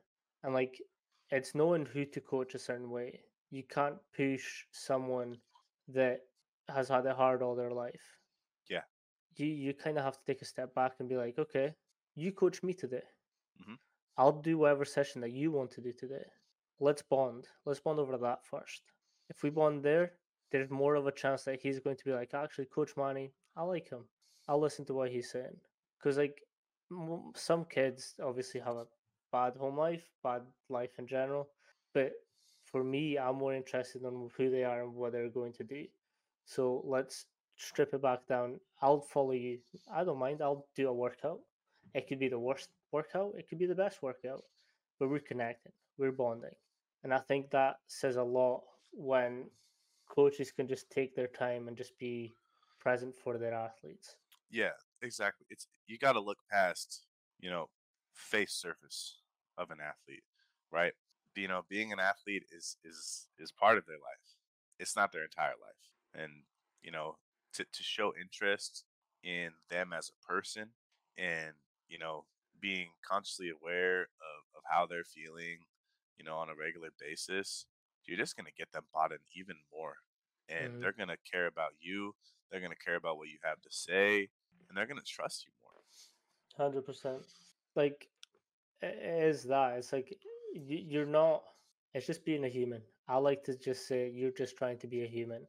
And like, what you do, and you've said this before, is like if you're a jerk to to your assistant coaches, they're going to be a jerk to their Hmm. interns. Interns are going to be jerk to athletes, and it's just that vicious cycle that you're going to go through. And then the culture suffers, and then you're losing games. That gets worse. You get more pissed. Assistant coaches get more pissed. Interns get more pissed. Hmm. Athletes get more pissed, and then it just continues. Yep. And then people get fired. So That's another important thing. It's not so much here because there's not that much at stake. Like, obviously, like, you want to do well, yeah. but like across there with D1, it's like if you have a sucky season, See you you're later. going. It's win now. It's a win now mentality, and a lot of that like, it starts again from the top down. It all trickles down. You could be a great head coach, but if you don't foster the culture through your assistants and through your strength staff or your even your athletic training staff, Mm, it's not going to work. it's again not seeing everyone as like different steps. As Yeah. everyone, you're only as strong as your weakest link. Yep, exactly. That's something that Coach Cook. Shout out to Zach, man. I got a lot of respect for that guy. He instilled in me right away. He Mm, was like on the interview or on the call where he told me that I would be accepted into the internship. He's like, I'm really excited to have you out here. This is meant to be a mutually beneficial mm, relationship for us. You're gonna benefit us, and we're gonna benefit you. Like you get to put that purple W on your resume, and hopefully, you get something out of this career wise. And you know, putting that purple W on my resume was awesome. and it looks great. When I print it out, I look at it, I'm like, hell yeah, like that looks killer. I remember when I first did it, I was so excited. But I got so much more out of it than a couple of references and a purple W. Like, I grew as a person, I grew as a coach, and it's thanks to you know guys like Jack, you know, Natalie, people like that I spent a lot of time with Jack and Natalie. So So we're back. We had a little break, um, but we're sort of talking about CVs and how the process at UW and what you go through to build these CVs. And for us, it was two workshops, and then we had to present them, and then we got pretty much grilled on it, which I personally like. I like getting grilled on things mhm. because if I get grilled, then I'm like, okay, let's fix it. Let's go back to the drawing board and let's go. Um, so obviously you've mentioned that you sort of coached alongside your brother, your track and field um, winnings with them. Do you want to go into a little bit more about that? Yeah, so my brother, shout out Phil Aguirre. He's he was my high school track and field coach. He was shot put and discus coach for me in high school, and never really got to the success that I thought I would get. I thought I was a lot better than I was, and it's kind of never really panned out. Also, we butted heads really bad. Being coach's brother was pretty tough. I felt shafted at times, but you know, I got a better PR than he did, so that goes. You know what I mean? Not much better. I think only a couple inches, but um, in all seriousness, I graduated and I went back home, and he didn't really ask. He kind of just said, "Hey, I need a plyo program for the throwers this year," and I was like, "Okay, I'll see you there, day one." And I was there and showed him the plyometric program I made for the throwers, and he was digging it. And so that was really my first taste of coaching was introducing plyometrics to this group of kids. And you know it's pretty simple, right? At bare bones, when I tell kids we're doing plyos, we're jumping. We're just Hmm. jumping. That's really it.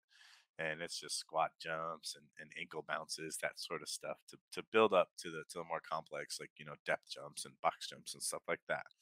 Um, but it was a little awkward, going into coaching my brother because you know we didn't work too well as an athlete to coach, relationship. But man, did we knock it out of the park as coaches together. And it was kind of like the yin and the yang. Mm, Phil is really he's more reserved, and he's more kind of the technical guy, where yeah. I'm like, I'm a strength guy, so I get in there and I'm wild and I'm hyping kids up and I'm just getting crazy. And it was kind of like the 1-2 punch that we really were able to just to mesh well together as coaches. And I designed their warm-ups, I did their plyometric program, and this is on a volunteer basis. I just came out and volunteered my first year, and we got to state, and we had a couple throwers in state, a senior boy and a freshman girl who I talked about earlier. And her name's Toddy, and we call her Tots for short. But she she was incredible from the jump. Right, we got her out to throw, and just kind of started to build up and build up. Eventually got to the state title, or to the state championships, and he's like, "All right, go warm them up." I'm like, "Oh, okay." So I gotta take these kids through a warm up before they're gonna compete at the state championships. So I didn't show it, but damn, was I nervous, man. Like that was a big kind of.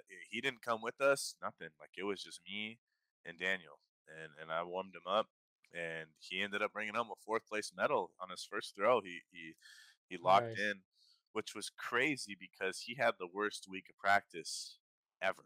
I mean, this kid he was so nervous. His hands were slimy. I mean, he couldn't even hold the discus, Oh, and it was bad. It was bad, and we kind of just cut our losses. We're like, yeah, whatever. He got to state, like, that's a good season for him. Ended up throwing like 139 feet on his first throw, and locked into that state medal, which was awesome. And I like to say it was the warm up, but I don't think it was. I think we always preached it only takes one throw. It's something my brother always preached, even when I was an athlete, and that's all it took for Daniel. It just took the one throw, and so obviously, he earned my trust there, and I warmed up Tots for the rest of her events. She actually made it in 3 events, both her Nice. freshman and sophomore year. Freak athlete, and she can throw it, man. She's good. She's one of those kids where you tell her to jump, and she asks, to what building. She just can do it all. But It is that first solo session is one of the scariest sessions, though. yeah, it was scary, man, because I wanted him to be prepared, but I didn't want to fatigue him. Yeah. And my brother trusted me with that. My brother had been coaching throws since 2010. He was 12 years in. He was like, "Go do it, little bro. Like, go Mm. do it." And that it it carried a lot of weight for me. It really did because he's someone I look up to. He's he's the guy for me, and I'm getting Yeah. a little choked up. Like he's You're all good. he's um he's my best friend, and I wouldn't be where I am in coaching without him. Yeah.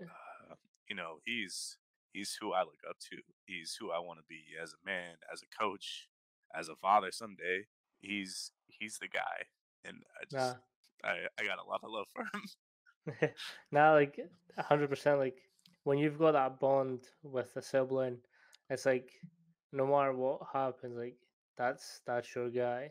Like Yeah, especially if he's like, obviously he was 12 years in, and he's just like, little bro, let's go. yeah, Your time, you know, your time to shine. yeah, and it was nerve wracking, like I said, but it showed me that he believed in me. He knew what I was capable of. He was aware of my knowledge, and you know that was a huge pivotal moment for me in my coaching career. That was, I mean, I was 10 weeks into coaching at that point, and my only experience before that was a personal trainer's assistant. Like that's two totally different realms of exercise and fitness, if you will. And you know going on into the next season, it was that's when head football coach, who was also the head track coach, Hmm. realized, like, oh wow, like he trusts this guy. He really, he asked him, did you do that because he's your brother, or did you do that, like, why did you do that? And he told him, it's because I trust him. And Mm. my brother would never tell me that because that's just kind of guy he is. So I had to hear this from Jason Smith, who's another coach that I worked for, and another coach that I was an athlete for in high school. It's big love to Jason as well. Um, I had to hear that from somebody else because Phil would never say anything like that to me. But Yeah. um, you know, next season comes around, and Smith offers me a paid position, and I was taken back. Like, wow, like that's awesome. It wasn't about the paycheck for me at Yeah. all, and but just it was more of the gesture of it, right? Like, holy cow, like I'm getting paid to coach now. This is awesome. Like this is great. And so obviously, I took it up a notch going in my second season as a coach, and especially now paid. You're the low man on totem pole. You gotta, I'm doing what Big Bro tells me to do. Yep. So for the most part, I was coaching the newer kids in the shot put, and really just kind of like cracking down on the nonsense, right, and making sure kids are staying, on track, and not just fooling around, because track gets a little foolish. If you've ever been around track and field, you know how it can get. And um, you know, he was just a great mentor for me, as not only as a coach but as a big brother. Um, we went into the state championships. Obviously, we wanted to win it, and he told me this past year, because he lost the state title with the previous athlete, and they only lost in the discus by a few inches. And he told me, he's like, I will never let that happen again. Mm. And I primarily coached the shot put, which is where we were trying to get the title. And so that's where I felt like I let him down. That's where I felt like I let my athlete down, because I couldn't. I did something wrong. I couldn't coach her through a tough time, and I didn't work through the problems with my brother enough. Mm. So that's, now I just lost my first title and he just lost his second because, in my opinion, I wasn't a good enough coach. Now, granted, that's probably not true, but that's how it felt. Yep. So I remember just being there, being an emotional wreck, and he's like, "It's okay, it's okay," and I'm like, "It's not, man." I mean, that was one of the worst days of my life. It was So detrimental. how do you deal with that?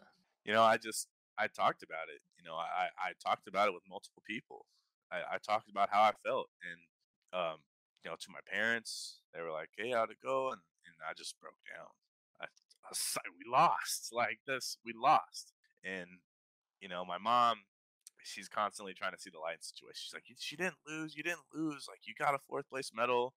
Yada yada yada." And I'm like, "We didn't want fourth. Nobody wants to bring home a fourth place medal, dude. We wanted the chip." And you know, it it was tough, obviously, but like, I just talked to them for a while, and then me and my brother had a lot of conversations about it, and Mm. I talked to Jason Smith. We talked about it, and then we talked to Tots about it. How it was going to affect her, because at the end of the day, it's about her. It's not about Mm-hmm. us. Like, we'd love to be state championship coaches, but it's not about us. Uh, we're trying to take kids to places we could never be. At the end of the day, that's what coaches do. Um, and you know, I mean, I wouldn't say I'm over it. I don't think I'll ever forget it or be totally over it. To be honest with you, man, I mean, that was rough. But just talking to each other about it. Yeah. What did we do wrong? What did we do right? Is there something else we need to incorporate for those types of situations? And the biggest thing we got from it was, we need more big time meets. We need Mm. more meets where she's not a shark swimming around eating up all the fish. She needs to get ate up, earlier on in the season, so that when she gets to those tippy top meets, it ain't no thing. You know, been there, done that.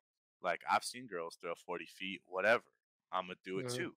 And just that sort of, the reason why football teams schedule harder opponents, so that they can play better in league play, so that they have more competition when it comes to conference championships and getting to national titles. It's the same thing behind that concept, right?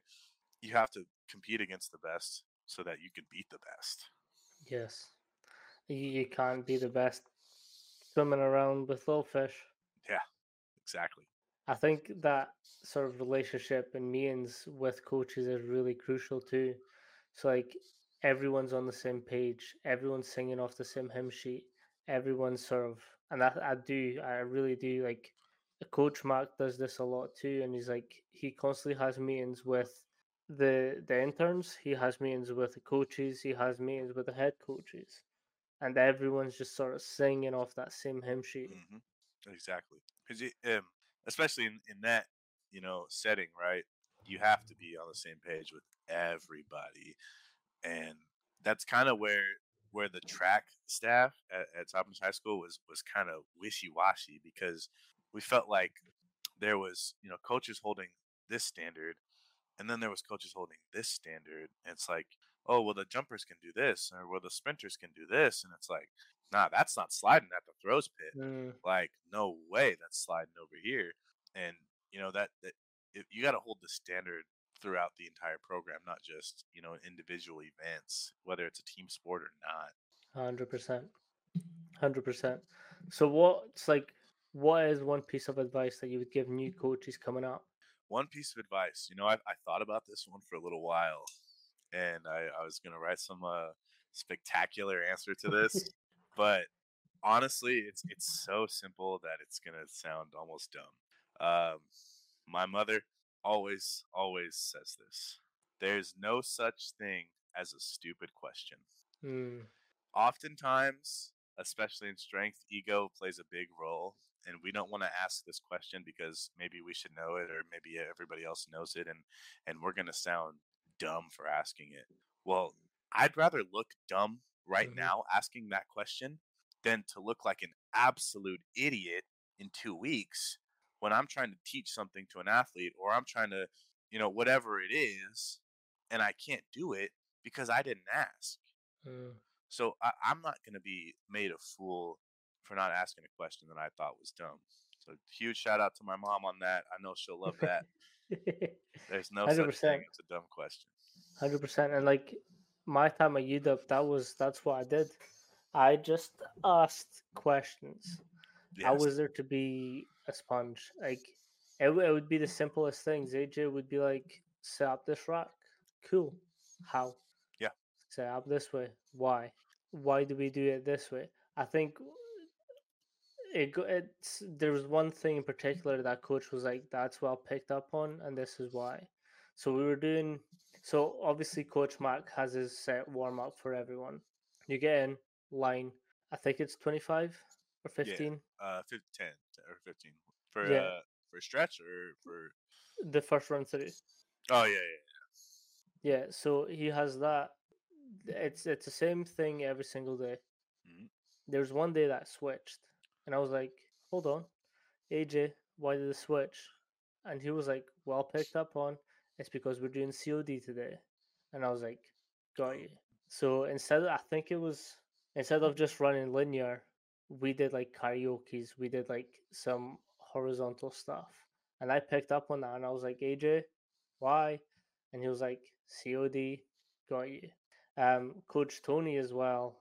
There was a couple sessions where he stopped me, I was always running about like fixing things or putting things back in place or setting up for the next session. He stopped me. I was like, "What's your question today?" And I was kind of taken back because it was like, "Is it that obvious to ask questions every single day?" Um, and I was like, we were doing dead bugs overhead, rack dead bugs. So overhead, isometric, and then they did dead Mm. bugs. And I was like, have we ever done like suitcases? Coach Tony was like, what's a suitcase? Yeah. What is that? So it's essentially, I'll see if I can pull it up. So it's essentially a bilateral dead bug. So both arms and both legs are going at the same time. Oh, okay. Okay. Like a V up. That's what I'm imagining. I'll show you. If it doesn't come up, I will get down on the floor and I will do it. Hell yeah.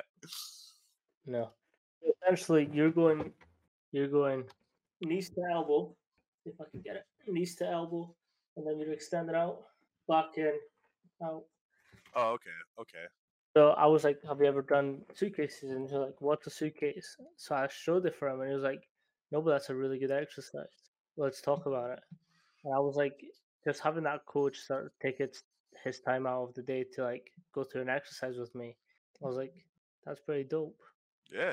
That is cool. You said what coach was that? Coach Tony, he would have left by the time you got in. Oh yeah, Tony Bickfler. Coach Tony. I'll see if I can pull him up. He's a really good coach too. He's a bit militant. What's his last name? Bickfler. I think it's good to have a militant presence in the weight room setting. At least one guy. Again, that's the good thing about UW is like every coach is really good at one thing, and like, Yeah. but they're also all rounded. Mm-hmm. So like obviously AJ Meathead, he's just any exercise progression, anything that you can think of, he knows. His programs are so detailed as well. He's so quick with it too. Mm, It's crazy because you could tell AJ something and he's like, boom, here's a progression of that. Boom, here's a regression of that. It's like, I didn't have my notebook out. Like, rewind that. Let's talk about that again. But he's so fast. He's on to the next thing. He's 4 racks down already. hmm. And that's the thing that I was going to say as well. Is like Coach AJ, sort like okay, so what I chop down an intern position to be is like you kind of have to read their minds. They're not going to be able to give you all the detail that you need because it's just not time efficient. Mm, So you kind of have to read that next step and ask effective questions to get that next step. yeah. So I think for me, I was like, anytime that AJ explained something and got us off to do our tasks, I would stop and be like, okay, we're doing a Z press. Are we doing it on the floor in the rack or are we doing the Z press outside the rack? And he was like, okay, cool, inside the rack. it makes more sense because the next exercise is on the dub. Yep. So for me, I was just like, I'll take my time to task stupid question, but that's actually going to better flow the session. Yeah. And like I said, it's much better to think you sound dumb right now Mm, than to look like an idiot later on. Always, always, always. Because and then potentially, especially in our field, you could potentially be injuring someone. You could hurt somebody. yep, And at that level, who would say it? Zach Cook would always say it. He's like, at this level, if somebody gets injured in the weight room, it's on ESPN. yep. Everybody's getting fired. Like that's it. They're clearing out the whole room. You can't have that. This is a And I place to think get for athletes to get healthier, to get stronger, for training, not to get injured. Like that's the last place you need somebody to get injured is inside of the weight room under supervision. 100%. No way, man. Can't have it happen. And that it goes back to that whole complete team. Like one of the best sort of programming tip I got was from Coach Fink. Now he does all the logistics of the program Yeah, after he speaks to Coach Mac. But for me, I was like, have you got any tips on programming? Because I like he was doing a program, so I was like, can you explain it to me? Like, can you run me down your process? And he's like, yeah, right now I'm currently going through the push and pulls. They need to equal up. Like I need to have as many pushes as I do pulls. If they're not, so say we're working strength, so low reps, high sets, hmm or high sets, low reps. On my accessory exercises, obviously the reps will be higher, hmm but the sets will be lower. So they kind of balance each other out. So for me, I was like, that that makes sense. Like to create a balanced athlete, you need to equal out the pushes to pull, yep. develop both. And then I was like, do you have some like information packs that I could read on this? And he was like, I've got a textbook. I'll send you it. So from there, I just got this whole textbook where now I'm having to further read and further develop my knowledge base on this one thing. What did he send you? What book was it? I'll send you it afterwards Okay, here in my emails, but I'm I'll send you curious. afterwards. And I'll post it on the in the description as well for anyone who wants to have a look at it. Okay. But I, it was just that. It was just like a simple question turned into me now having a book to go off of when I'm programming. yeah, that's awesome. Especially because, like, I know you had a way different experience with Fink, but for all of us this summer, Fink was like the guy like that you didn't mess with. Like, like Fink was just like this towering, walks out of the weight room, and you're like, okay, who's this guy? Like, he's just looking around, and then you talk to him, and he starts smiling and joking around and stuff. And it's like, I cannot read this guy. Like everything's a joke to him, but also he takes everything serious, and it's so like I don't know how to talk to him. Super competitive. Play He's rock paper he scissors.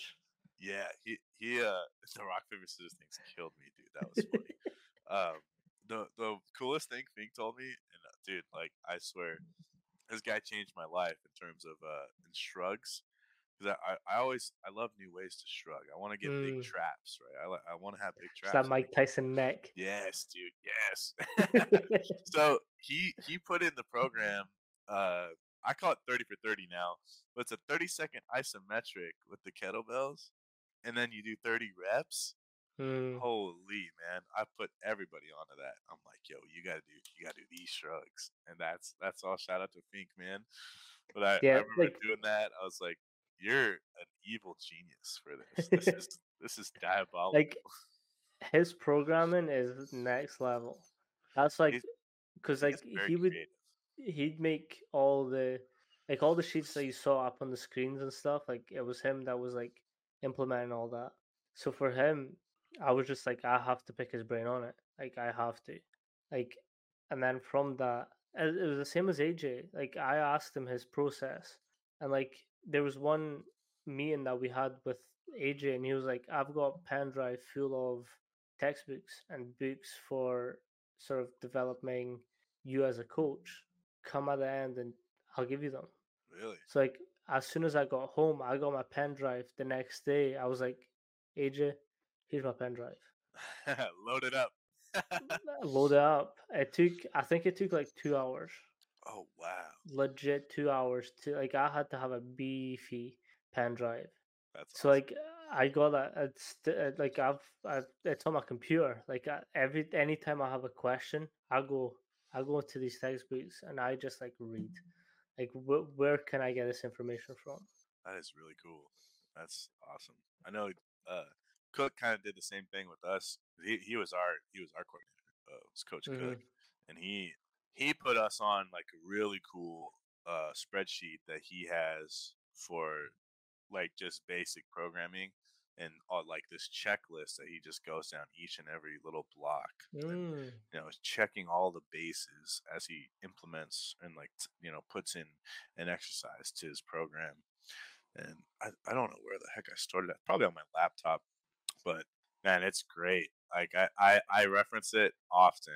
Like I'm looking at it, and I do it now, not to scrutinize when because I Mm-hmm. obviously like I'm not building the programs currently for my athletes. I'm working under coaches, right, and eventually like I'm gonna take over.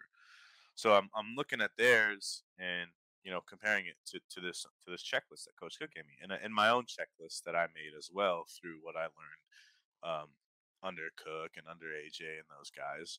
And I'm thinking, okay, like this is pretty much all the same. For Mm. the most part, all the bases are checked. Throughout the week, whether you're doing 3 days a week, 4 days a week, 2 days a week, it's all about checking the bases. Yep. I think a really important thing about this industry as well is like the best coaches aren't gatekeeping. Like No, not at AJ all. AJ sent me his programs. Like he sent me his database. Coach Mark sent me his database. I would spend hours with Cook and Coach Cream, and I would like, can you talk me through your Excel sheets? Like Coach Cream walked me out through all his sports science databases, Power BI. He walked me through his Excel sheets, and like he said, like he sort of drew a graph, and he was like, okay, you've got four different types of athletes.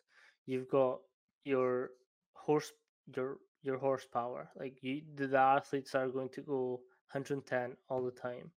You've got the skilled guys that are going to go 95. You've got the people who are trying hard but they're not getting there, and you've got the lazies, like the people that are just not working. And you kind of have to differentiate your spreadsheets accordingly to these athletes. Mm, Like there's a grid, and you have to sort of match up where they are. So like someone's 190% like heart rate isn't going to be another player's 195. So you kind of have to know, okay, this horsepower athlete should be at the 200%.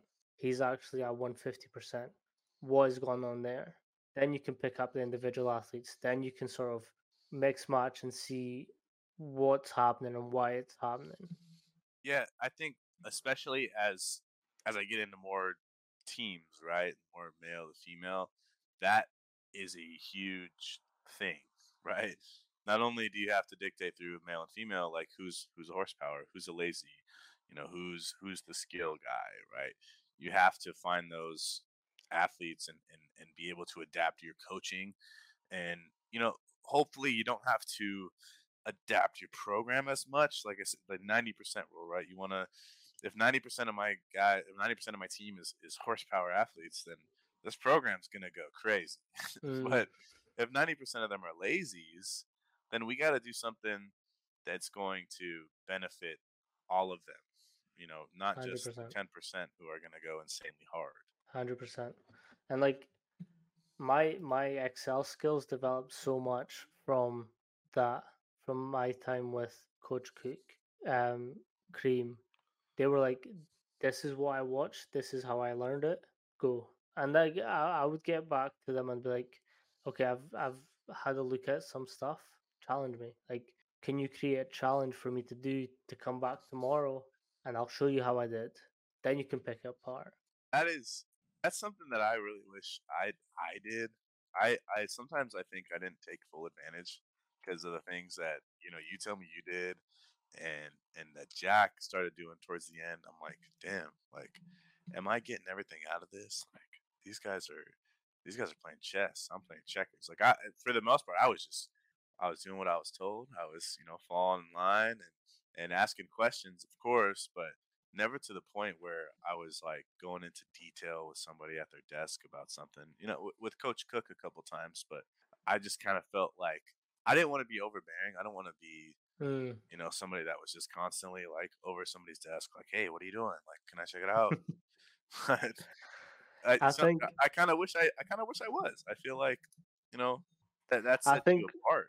yeah, for me it wasn't such like I think I had this one opportunity to get this information because across here it's a little bit harder to like get one-to-one contact with these coaches. So for me, I was like, I have 6 weeks to get as much information as possible. So like every single day I would do something to learn more. Like I would sit in Ali's meetings with the players. I would go past her the physical trainers. I would I would go and just like I couldn't do much, but I could pick their brain. I could ask questions. Why are you doing this? Why are you doing that? I would go out of my way to sort of help out in the kitchens, speak to Josh, speak to whoever was in the kitchen that day. I would I would go at the end of each session. I would pick up all the bottles.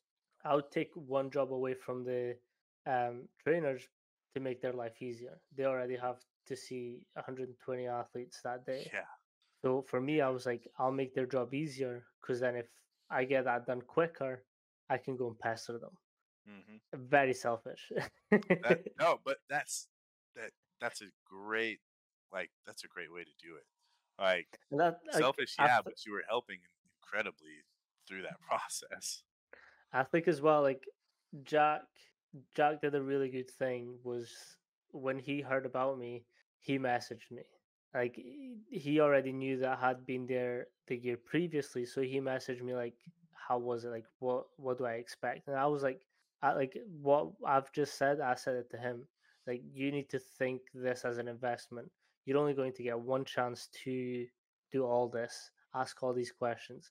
So it's an investment. So you're paying to be there, so let's make the most out of that money that you're spending and really get to worth. It's just like these, and again, I think it's just my mentality. Like if someone's got a piece of information that I want, I'm going to ask for it. Mm. If then they don't want to, then that's no longer in my control, and that's on them, not on me. Yeah. But I've been fortunate enough that every coach that I've wanted to speak to, like they've openly spoke to me about everything. Well, I mean, yeah, it's like what you just said earlier too. Like none of the best coaches are gatekeeping. For a very long time, it felt like that. But Hmm. then once you start to get to know coaches and you're really involved in the business, you realize one, it's a small business, and maybe not everybody knows everybody, but everybody knows somebody who knows everybody. You know, Hmm. like it's intertwined in one way or another. Kind of like how when I posted on my Instagram that I was at North Dakota State, Ali, the nutritionist, was like, "Hey, that's where I volunteered." I worked under Jim Kramer, who's the football guy here, and it's like, oh, Nice. dude, like that's so cool. Like it's so small and intertwined, even through athletic training and nutrition. Like it all ties together, and it's so cool because I have a feeling like we're all going to end up working together again at some point, right? Whether it's an intern that I interned with or a coach that I worked for, the likelihood of ending up somewhere again together is pretty high. And you got to make sure you didn't leave a sour taste in that guy's mouth or that Exactly. girl's mouth, because if you did, you're not gonna have a good time. 100%. It's also not burning these bridges. Yeah, Like keeping constant contact. Obviously, you don't have to speak every single day, but like just be like, "Hey, what's up? I like that." Like I messaged. I can't remember who it was, but I constantly message people if I see something on their story. I'm like, "Hey, that's awesome. Hey, this is great. Tell me more." yeah. I think that it's so much easier now too with social media, Mm, right? It used to be, you'd have to, call or text and, have to almost start a forced conversation just to keep in touch with somebody. But now you can just slide up on their story like, "Hey, nice job, go dogs," and Hmm. you just have that constant relationship with somebody that you worked with, and when the time comes, "Hey, I applied for this job. Is it okay if I put you as a reference?" And 9 times out of 10, they're gonna say, "Yeah." No, 100%. We're 2 hours and a half deep. Oh my gosh, it is almost 5 p.m. um, Is this this typically is how long they amazing. go? Sorry, Is this typically how long they go? I can't hear you. Sorry. Is this like how long the other ones were? They were like an hour. Oh no, the other ones were like an hour, hour and a half. So you hold the record. You do hold the Nice. record. Let's go. No, this has been amazing, and obviously, like, a pleasure to talk to you. We've spoke before, and it kind of ended up the same. We spoke for hours. Yeah, Um, do you want to sort of plug your Instagrams, everything that you've got going on, and your brother stuff? I like it. See if my brother's on X. I don't think he has coaching stuff on his Instagram, but his Instagram's kind of I don't want to put his Instagram up there. But he does have a coaching Twitter I'd like to throw up there just to show him Yeah, some love. If I can pull that up. I think it's Coach Phil Aguirre on X. Should have had this ready to go. Sorry. that's all good. Yep, that's him right there. Shoot him a follow So too. He's a cool guy. this lady is jacked. Yeah, that's Chase Ely. She's a world champion in the shot put. She's awesome. She's a crazy athlete. She was actually a 100-meter sprinter when she was in high school. Pretty Oh cool. damn, Yeah, now she's a world champion shot putter. She's an athlete. that's it. That's what it's all about. Yeah, she's awesome. I love watching her. No, so this has been awesome. Thank you so much for taking 2 hours and a half out of your day. Yeah, dude, I love it. I would do it again. Episode 2 is always in there. Heck yeah, dude. We always have more to talk. Awesome, awesome. Perfect. Thank you. All right, thank you, man. Appreciate you.